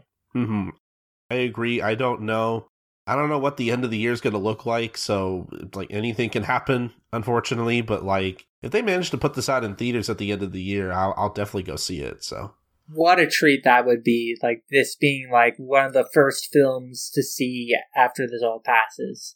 That would be nice. That'd be really wonderful. But speaking of GKIDS, they are also very wonderfully offering a lot of the films in their catalog for free if you have a library card, because they're all streaming on Kanopy. And Kanopy, of course, is a service where if you are affiliated with a library or university, you can go to their site and watch a bunch of films for free on there. And so, yeah, if you have like a library card, if you have like a university card, you can head on there and watch a bunch of their films. Mostly non-animated, or rather non-anime films. Some of the anime films they have on there include Patema Inverted and Welcome to the Space Show, but they have a lot of really wonderful films. Part of this, Cat in Paris. Letter to Momo is also a great anime film, but they have Cat in Paris, Chico and Rita, Ernest and Celestine. Kingdom Dream Madness is the Hayao Miyazaki documentary.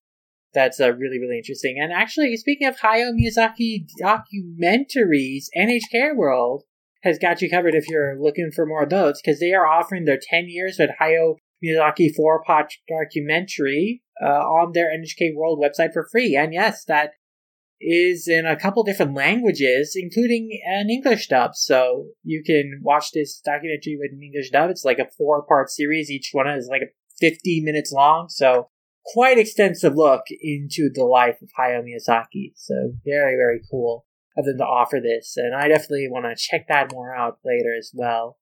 But before we go into some more other anime news, I think I do want to bring up kind of another somber piece of news that doesn't have to do with anything related to the pandemic or all, but it's just like a sad passing of like a really beloved voice actor, which was Keiji Fujiwara, who is best known for playing really iconic characters like Maze Hughes in FMA, Leorio and Hunter x Hunter.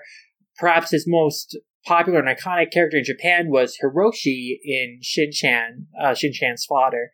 So, he was a really incredibly talented voice actor. We have an Ad Movies episode on the Wonderland coming out, which is a recent film by Keiichi Hara, and he played the antagonist in that film. And one of the interesting things about that casting was that, the antagonists were like him, Keiichi Fujiwara, as like the lead character, and then his sidekick was like the voice of Shin-chan, so it was like kind of the interesting recontextualization of that dynamic, which I thought was very amusing. So yeah, that was the last thing I heard him in, so it's very sad to hear that Keiichi Fujiwara has passed. Oh yeah, I mean, personally, I knew him from a lot of those roles, along with, Hattori Zenzo from Gintama, our favorite hemorrhoid ninja, who I absolutely love that character, and I love a lot of his roles as well. Like, Keiichi Fujiwara just had that really nice, like, sort of gravelly but laid back kind of voice that I loved hearing from all of his characters, and I think his voice, I think, gave a lot of his roles like some real personality, and it's really sad to see that he's passed away. This hurts me personally as much as when Ishizuka passed away as well, the voice of older Joseph Joestar and the replacement voice of Mr. Satan in Dragon Ball franchise. And so yeah, I'm really gonna miss Fujiwara, and I guess I'll have to rewatch old episodes of Hunter x Hunter and Gintama to make it feel like he's still with us, like as far as like voice actors go, I think that's like a silver lining in whenever they pass away, is that, they always leave something behind, there's still a ton of work that, they've left behind for other people to see, which is always good, so. Mm-hmm. They live on in their work, which is always really nice. But to break from the sad stuff and to get on the subject of more uplifting news, let's talk about some classic Toei anime being streamed legally. The first one we'll mention is Sailor Moon, whose classic episodes from the first 3 seasons are going to be released officially on the Sailor Moon YouTube channel in batches of 10 episodes every week, beginning on April 24th through July 23rd, in anticipation for the new movies focused on the Dreams arc, supposedly still coming out in September, though frankly those movies are probably going to be delayed, but still, it is cool to see Sailor Moon is going to be streaming free and legally on YouTube, and hopefully there'll be English subs available, and it'll be open for international fans to check out. But speaking of classic anime being made available free and legally on an easily accessible platform, Netflix has added the final 41 episodes of Saint Seiya, so for the first time ever, all of Saint Seiya is legally available in North America. The entire anime, past the Sanctuary arc, you can watch finally, dubbed even, and so that is really, really awesome. I can't wait to dig into the Asgard arc and Poseidon arc in the anime. So yeah, that's super, super cool. Mm-hmm. I'm looking forward to maybe starting the Saint Seiya anime after I get far enough into the manga through the Manga Mavericks book club at patreon.com/Manga Mavericks. Good plug. Thank you. I've had years of practice. So I've said it on, I think it was on the last episode of the episode before that we recorded, that I'm at the point where like I'm looking up all the Saint Seiya like spin-off anime and like finding where to watch them, because like I think this is a franchise I really want to dig into at some point, if that tells you anything about how I'm enjoying Saint Seiya so far. Mm-hmm. Yeah, I mean, Saint Seiya is so much fun, and there's so much out there, a lot to love and watch. And I don't know if this is a pipe dream or if maybe there are like, different specific rights to this or whatnot, but I'm hoping maybe Netflix picks up the OVA series that covers like the last arc from the manga. That would be nice, but I mean, I don't know how likely that is, but it is nice to at least have all the TV series up, which is good. Mm-hmm. But can I please make this next announcement? This is one really close to my heart and one I've been waiting for I think 7 years at this point. Yeah, definitely go for it. But first, actually, just briefly to mention another huge con cancellation, San Diego Comic-Con, not happening this year. And I'm cutting in from the future here, but ironically, mere hours after San Diego Comic-Con's cancellation, and ANN released an article explaining why Anime Expo hadn't announced their cancellation yet, Anime Expo finally confirmed that they are canceled this year and will be rescheduling for next year. Refunds are going to be issued for people or they can choose whether to have their balances roll over for next year's badges instead, and hotel block reservations are going to be cancelled and refunded as well. Both the San Diego Comic-Con and Anime Expo cancellations follow LA Mayor Eric Garcetti's announcement on the 15th that LA would ban large gatherings until 2021 because of the pandemic, and that future large public event gatherings would be forbidden until a vaccine or herd immunity to coronavirus was developed. Realistically, I'd advise everyone to scrap their summer con plans this year, because no matter where you are, until this pandemic passes, nothing but the sort is going to be allowed to happen. Heck, I have serious doubts that the fall and winter cons are going to be happening this year. And depending on how things go, we might not even get an AX or a San Diego Comic-Con next year. But like all pandemic-related news, we are going to keep you updated on the situation as it develops. But let's steer back to more positive news and talk about stuff that actually will be happening after a long, long time. Punching me down so I could just bring myself back up. I mean, Rising Up from the Ashes, a series that we thought would never return. Oh, yeah. Yeah, so, speaking of, it was announced officially on the, again, redundant, officially on the official Twitter account for Tiger and Bunny that Tiger and Bunny is getting a second season and that it will be premiering in 2022. It is entitled Tiger and Bunny 2, perfectly enough, and it will be set after the events of the last movie, Tiger and Bunny, the movie, The Rising, which, compared to the first movie, was actually a continuation of some sorts, whereas the first movie, I think, was just a compilation with, like, some new stuff added in there. I never really watched it myself, but... Oh, you never watched the last movie? No, the last movie I did watch. I'm saying I never seen the first one. Oh, the first one, that was, like, half a retelling of the show, and then they did like its own thing to tie it all together. Pretty much, yeah. So I never really bothered watching that first one. Maybe I'll go back and watch it. I don't know, but who cares? All I care about is that we're finally getting a season 2 of Tiger and Bunny, and maybe hopefully we can finally get into that goddamn post-credit scene at the end of the first series. That's always riled me up. I was so upset when I saw that the first time. Maybe we'll get something on that, I don't know.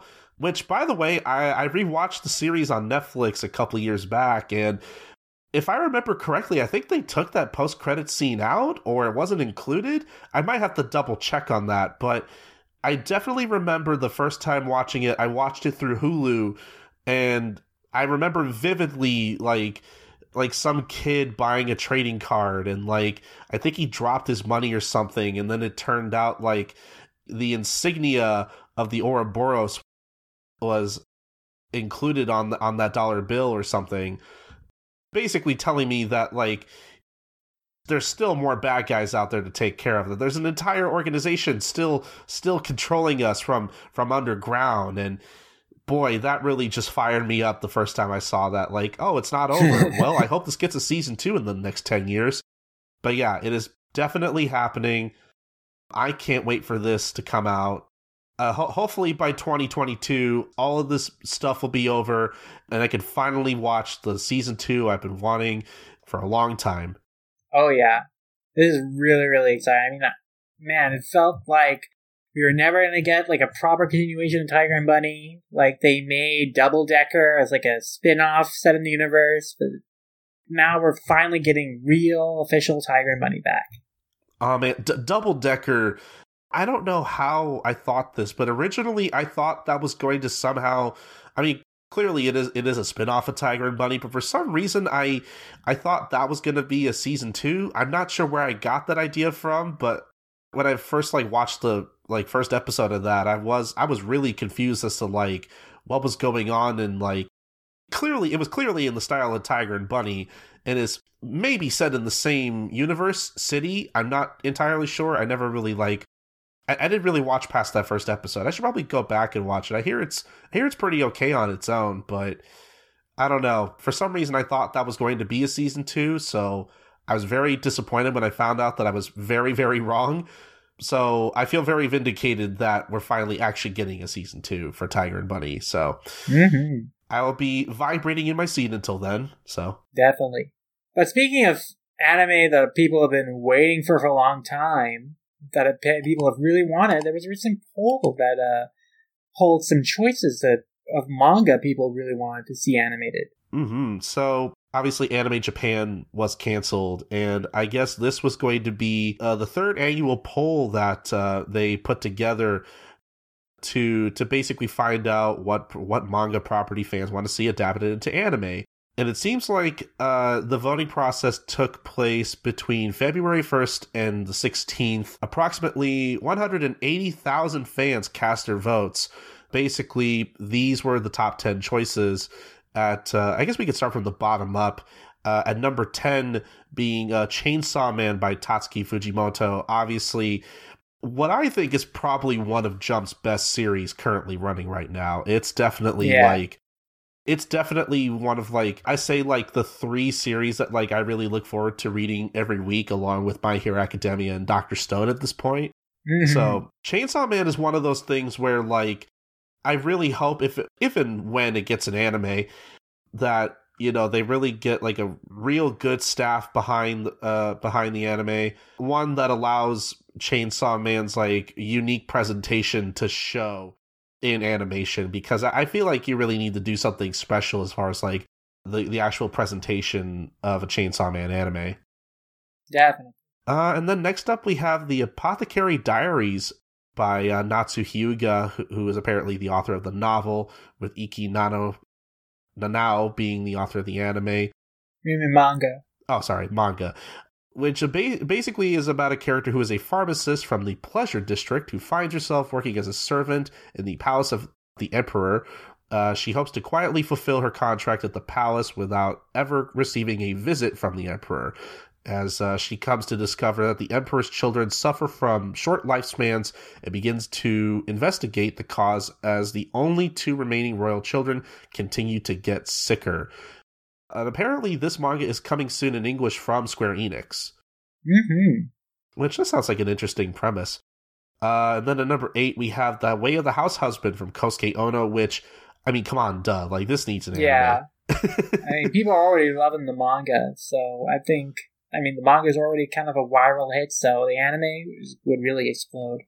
Mm-hmm. And I really hope that when this does get an anime, that they continue to use Kenjiro Suda to voice the main character, as I know that they've been using him for live action commercials for Way of the House Husband, which is pretty amazing.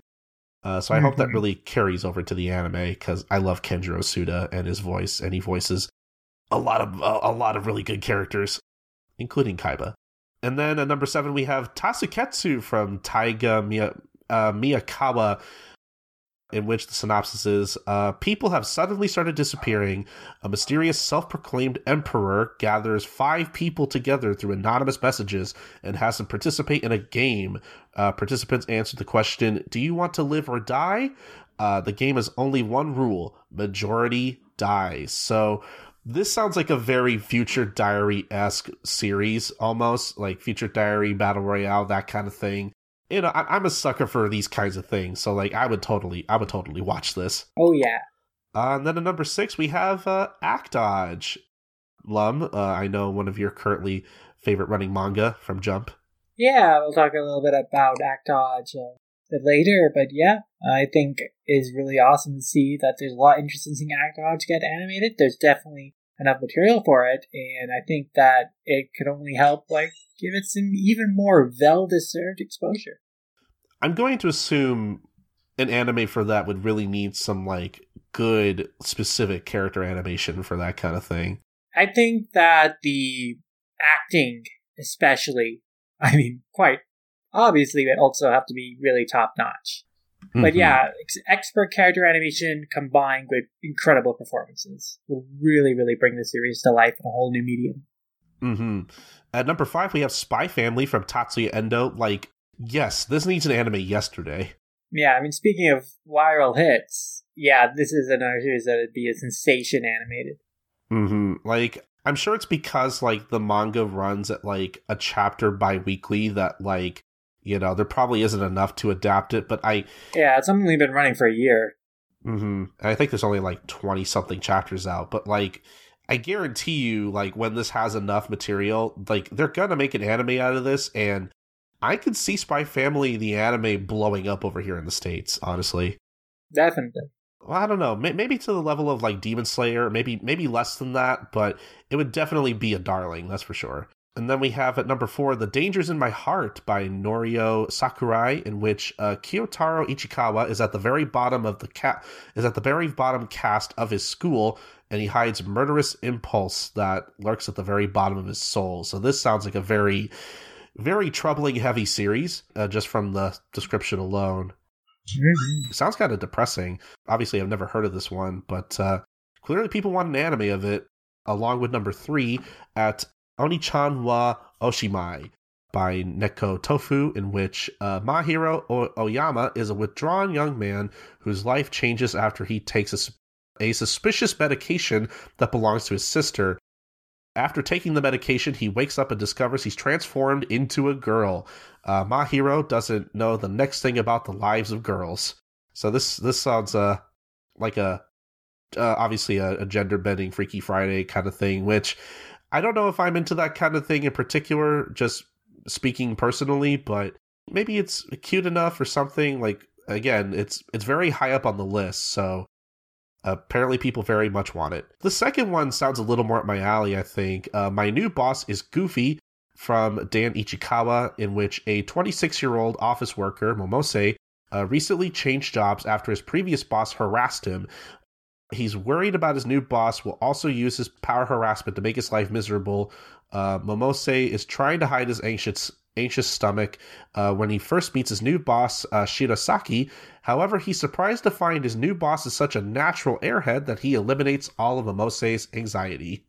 Very disappointed that his boss is not actually Goofy, the Disney character. I want to read a BL manga about Boss Goofy and his kohai. See, now, that would only work for me if Goofy was with another Goofy. I don't think I really want to see Goofy with, like a human. Sure. I mean, you could set it in, like, the world of Goof Troop or whatever, with all the anthropomorphic, whatever you call them, you know. That's the only way I'd be okay with that personally. Goofies and humans should not be together. That's my hot take. Anyway, at number 1, it comes to no surprise to any of us with Komi Can't Communicate from Tomohito Oda. I know a lot of people want to see this animated. It's very interesting to kind of wonder why this hasn't been animated yet. Yeah, I have to wonder why Shigakkan is holding out. Like, Komi is so clearly, obviously, incredibly popular. An anime would only help increase its profile, so what's going on? I mean, Sleepy Princess is getting an anime, but Komi hasn't? I mean, I know that Bomber is frustrated about that. A lot of fans are, so hopefully it will one of these days, though. I hope for Bomber's sake, Komi does get an anime at some point so that people will stop asking him when Komi's going to get animated, because apparently people think that he, like, works for Shonen Sunday and Shigakkan, which is not the case. Oh, boy. But yeah, a lot of interesting titles on the list. Obviously, like, I agree with all the, I guess, the licensed titles that we know of getting animes. I would love to see animes for all of those. But even the series I haven't heard of that I don't think are licensed here, I would probably also watch as well. Most of them, anyway. But yeah, I think this is a pretty interesting list of, like, what people want animated, that's for sure. Definitely. And now we are getting to some polls that are also really cool, but you can vote on them. So yeah, that's pretty sweet. The first of these is a new NHK poll for Evangelion. Previously they've done stuff like Rumiko Takahashi and Final Fantasy. This time's Evangelion. Still have a few days left to vote on this one. It closed on April 29th. But indeed, you can vote for your favorite Evangelion character, quote from the show, and they have, like, a lot of quotes from the show. Like, you'll have to dig through. They chose any line remotely memorable or iconic. You can vote for your favorite Ava and your favorite Angel, so not too many categories for this one, in contrast to some of the other ones, but still plenty of options to choose from. A lot to vote on. In fact, the interim results for the Evangelion poll are already out. We've got the tentative ranks for the character popularity poll from spots 4 to 10, and a select few of the top ranking lines revealed.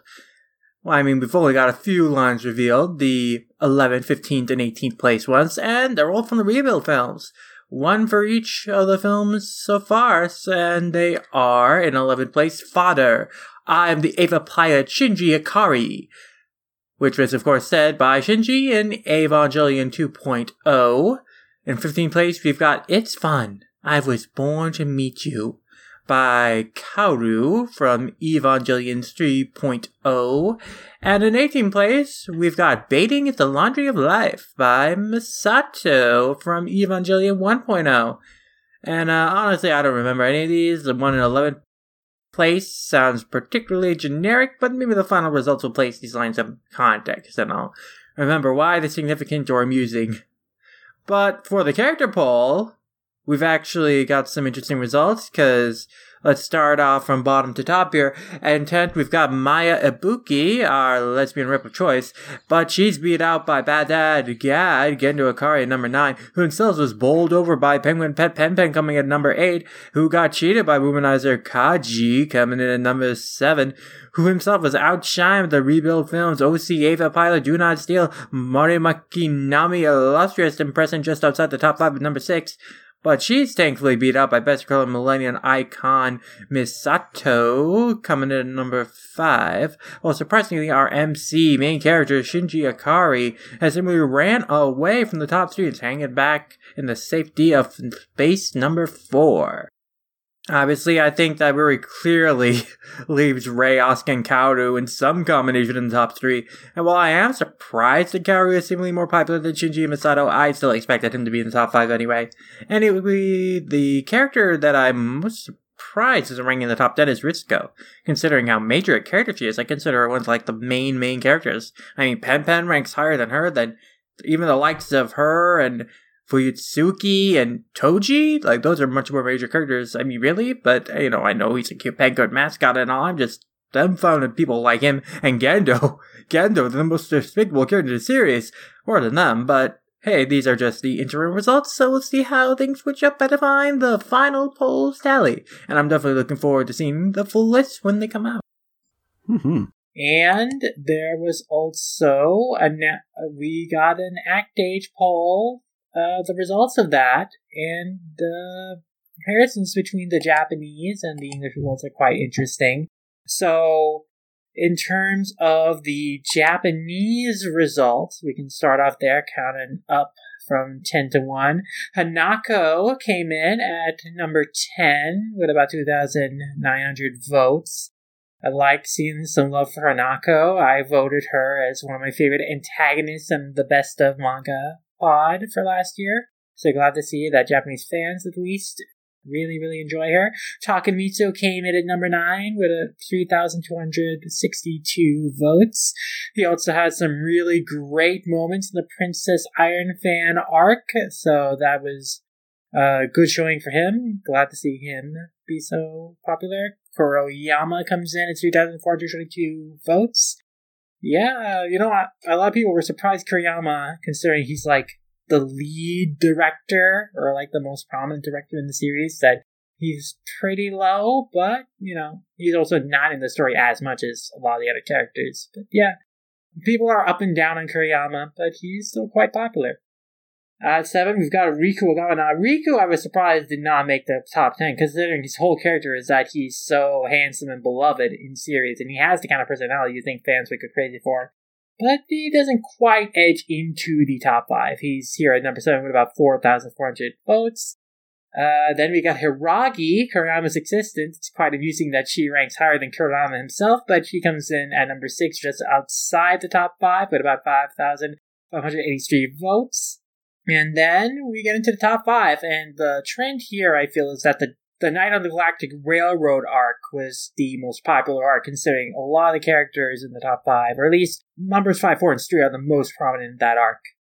Because at number 5, we've got Sanzaka And she was, of course, like, one of the lead actors in the whole Avow theater troupe studio. She had some really great moments.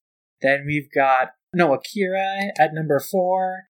And Akira's biggest moments were definitely in that arc where he really kind of came to terms that he's not quite as great an actor as the others, but he definitely gave his all and gave a really great performance. And then we've got Araya at number 3, of course, the eccentric, very talented actor.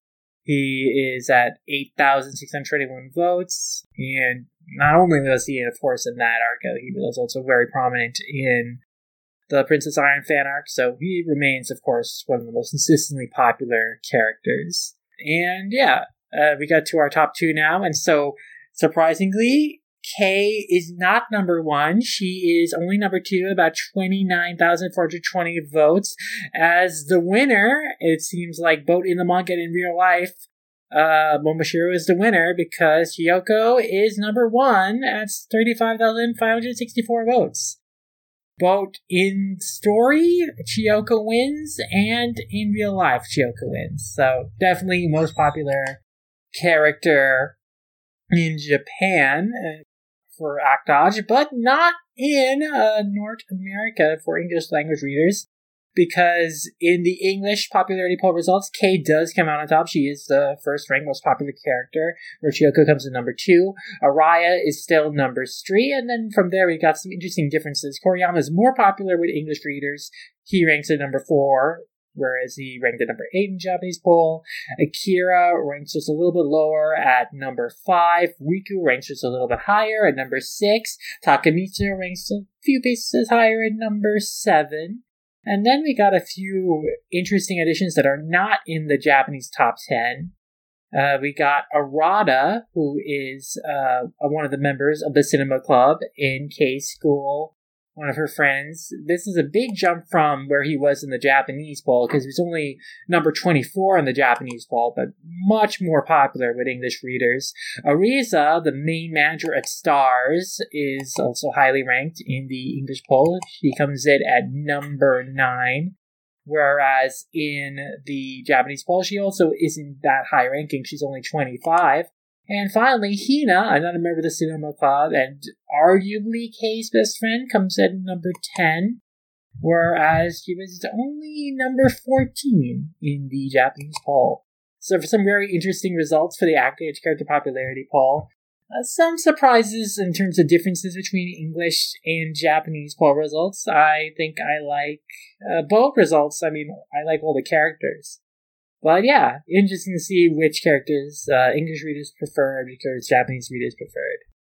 And wonder, it'd be amusing in story in terms of the results of what audience preferred in terms of whose performance of Princess Iron fan was better. If Japanese viewers enjoyed Chiyoko's performance more and English viewers enjoyed Kay's performance more, in story, that'd be kind of amusing way to kind of incorporate these results into the story itself. But yeah, that was some interesting poll results. Looking forward to seeing the Chainsaw Man and the Black Clover character popularity poll results whenever those come out soon. I always enjoy checking in on these. And yeah, that was a lot of fun. And that actually wraps up the show for today. We closed off, we covered all the news. But before we quite wrap up, we have a few community shout-outs that I want to give out.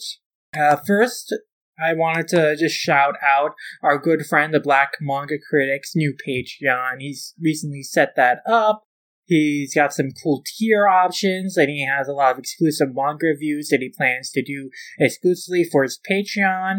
And so if you're interested in checking out his content, he does some great stuff. He makes some great videos and always has incredible conversations about the series. Definitely check that out and give that some love and support. We'll link that in the description.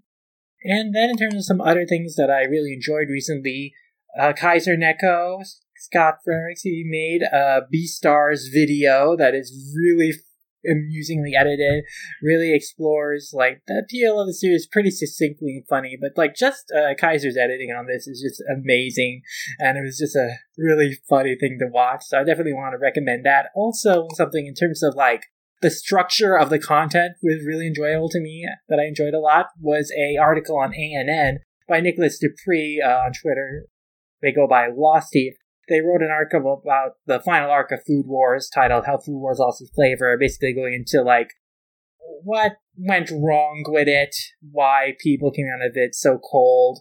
And I really just like the structure of it. I loved how they managed to incorporate so many food puns and cooking puns into the script of this article. It's just, I really enjoy the way it's written. I really enjoy the structure of it. Like they have it structured as like a course menu in terms of like each of their arguments of like the points of why the final arc went awry. It's just delightfully written. I really enjoy reading that one. And then finally, I want to shout out a recent episode of the Anime Feminist podcast, Shouting AF, where they recommended some comedy manga, which, you know, everyone could use a good pick-me-up in terms of some lighthearted reads to give a good laugh in these times. It can be quite troubling. And they make some great suggestions that I wholeheartedly endorse as well, like Totoko and Nagata, and Way of the House Husband, and Please Tell Me Galko-chan, as well as recommend a lot of series that I have been wanting to check out and really hope to check out soon, like Monthly Girls, Nozaki-kan, and Orasama Teacher. So, yeah, those are some really entertaining content that I want to shout out by really wonderful creators. So yeah, definitely check them out. All right, but I think that's gonna about do it for this episode. Again, another huge news-filled episode that we kind of had to do because there's just so much to talk about. But I think we had a pretty good episode. We you know, again, the world is what it is right now, but you know, we still had a lot of interesting and fun news to talk about, which is nice. I think we had a pretty good balance. We managed to stay actually under the time that we had planned for, so that is actually quite an accomplishment. Mm-hmm. But yeah, I think this was a good check-in, and I am interested in how much news we'll have to cover next time. Hopefully, we'll also be able to have a manageable amount that we won't have to, you know, go even longer on. Because those are always very troublesome. But yeah, that about does it for this week's episode, this week's news roundup, and we will see you in our next episode. And so now, I guess we'll just let everyone know where they can find us. And I guess I'll start off. You can find me at Ramayasha on Twitter, and on places like AniList and Animation Revelation, wherever there's a Ramayasha, that's where you can find me. And you can also read my manga reviews on allnetcomic.com. We've got a lot of books coming in, a lot of reviews going out, so definitely check out all that stuff. And of course, look forward to more Lum Squad now that the show is returning. And we've got new episodes coming out every month, hopefully, from now on. So I'm really excited to resume that show again, talk about Yurusei Yatsura with my good friend AC again. And yeah, it's going to be a darling time. So check that out as well. Mm-hmm. I'm really happy that Lum Squad's back. I'm happy you were able to get that off the ground. I still have that next episode to look forward to listening to, so that ought to be fun. And so yeah, please follow all Lum stuff. They really deserve it. You know, I'm sure you can look forward to a lot of, you know, reviews from not just them, but also everyone else on All Comic who also writes manga reviews and whatnot. Just me and VLR, basically. Yeah, I guess that's true. But still, you know, I guess as far as where you can find me, I'm Colton. You can find me on Twitter at SniperKing323. I also host and produce a few other podcasts on my own, which you can find links to over at coltoncorner.wordpress.com.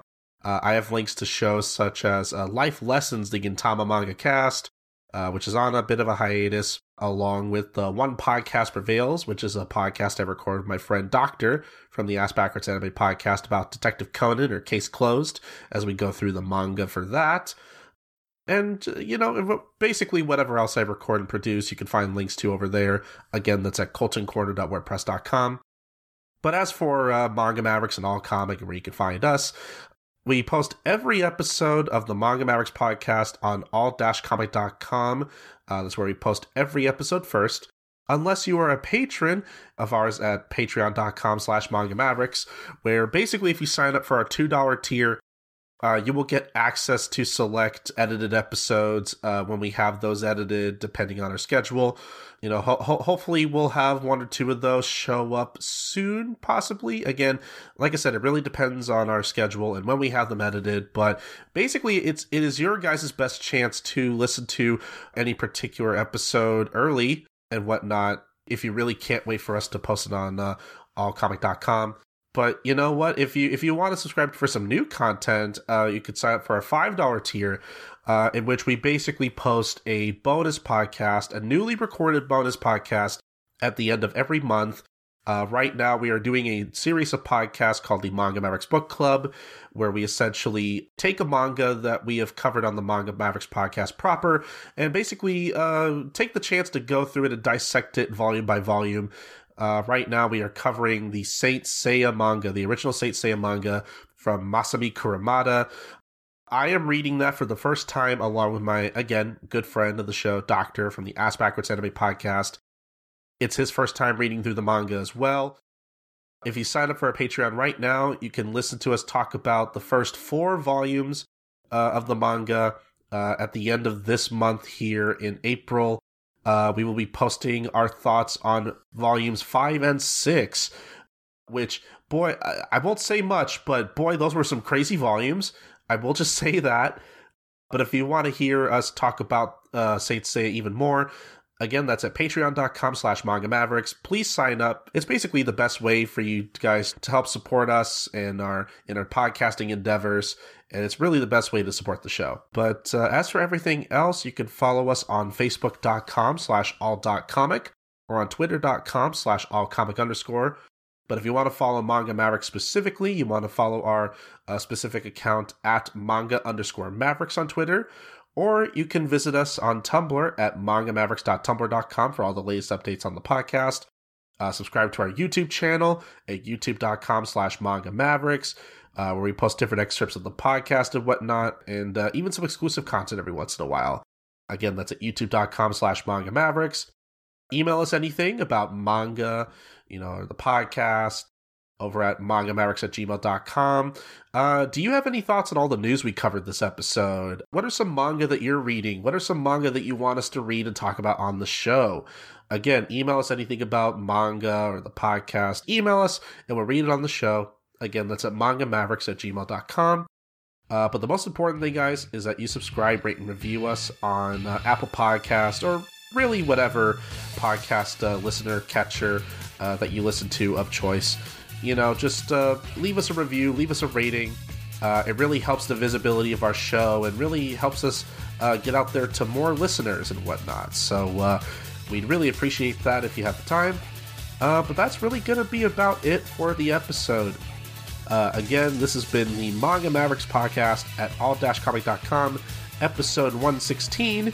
And we will see you guys next time for episode 117. Bye, guys. Sayonara!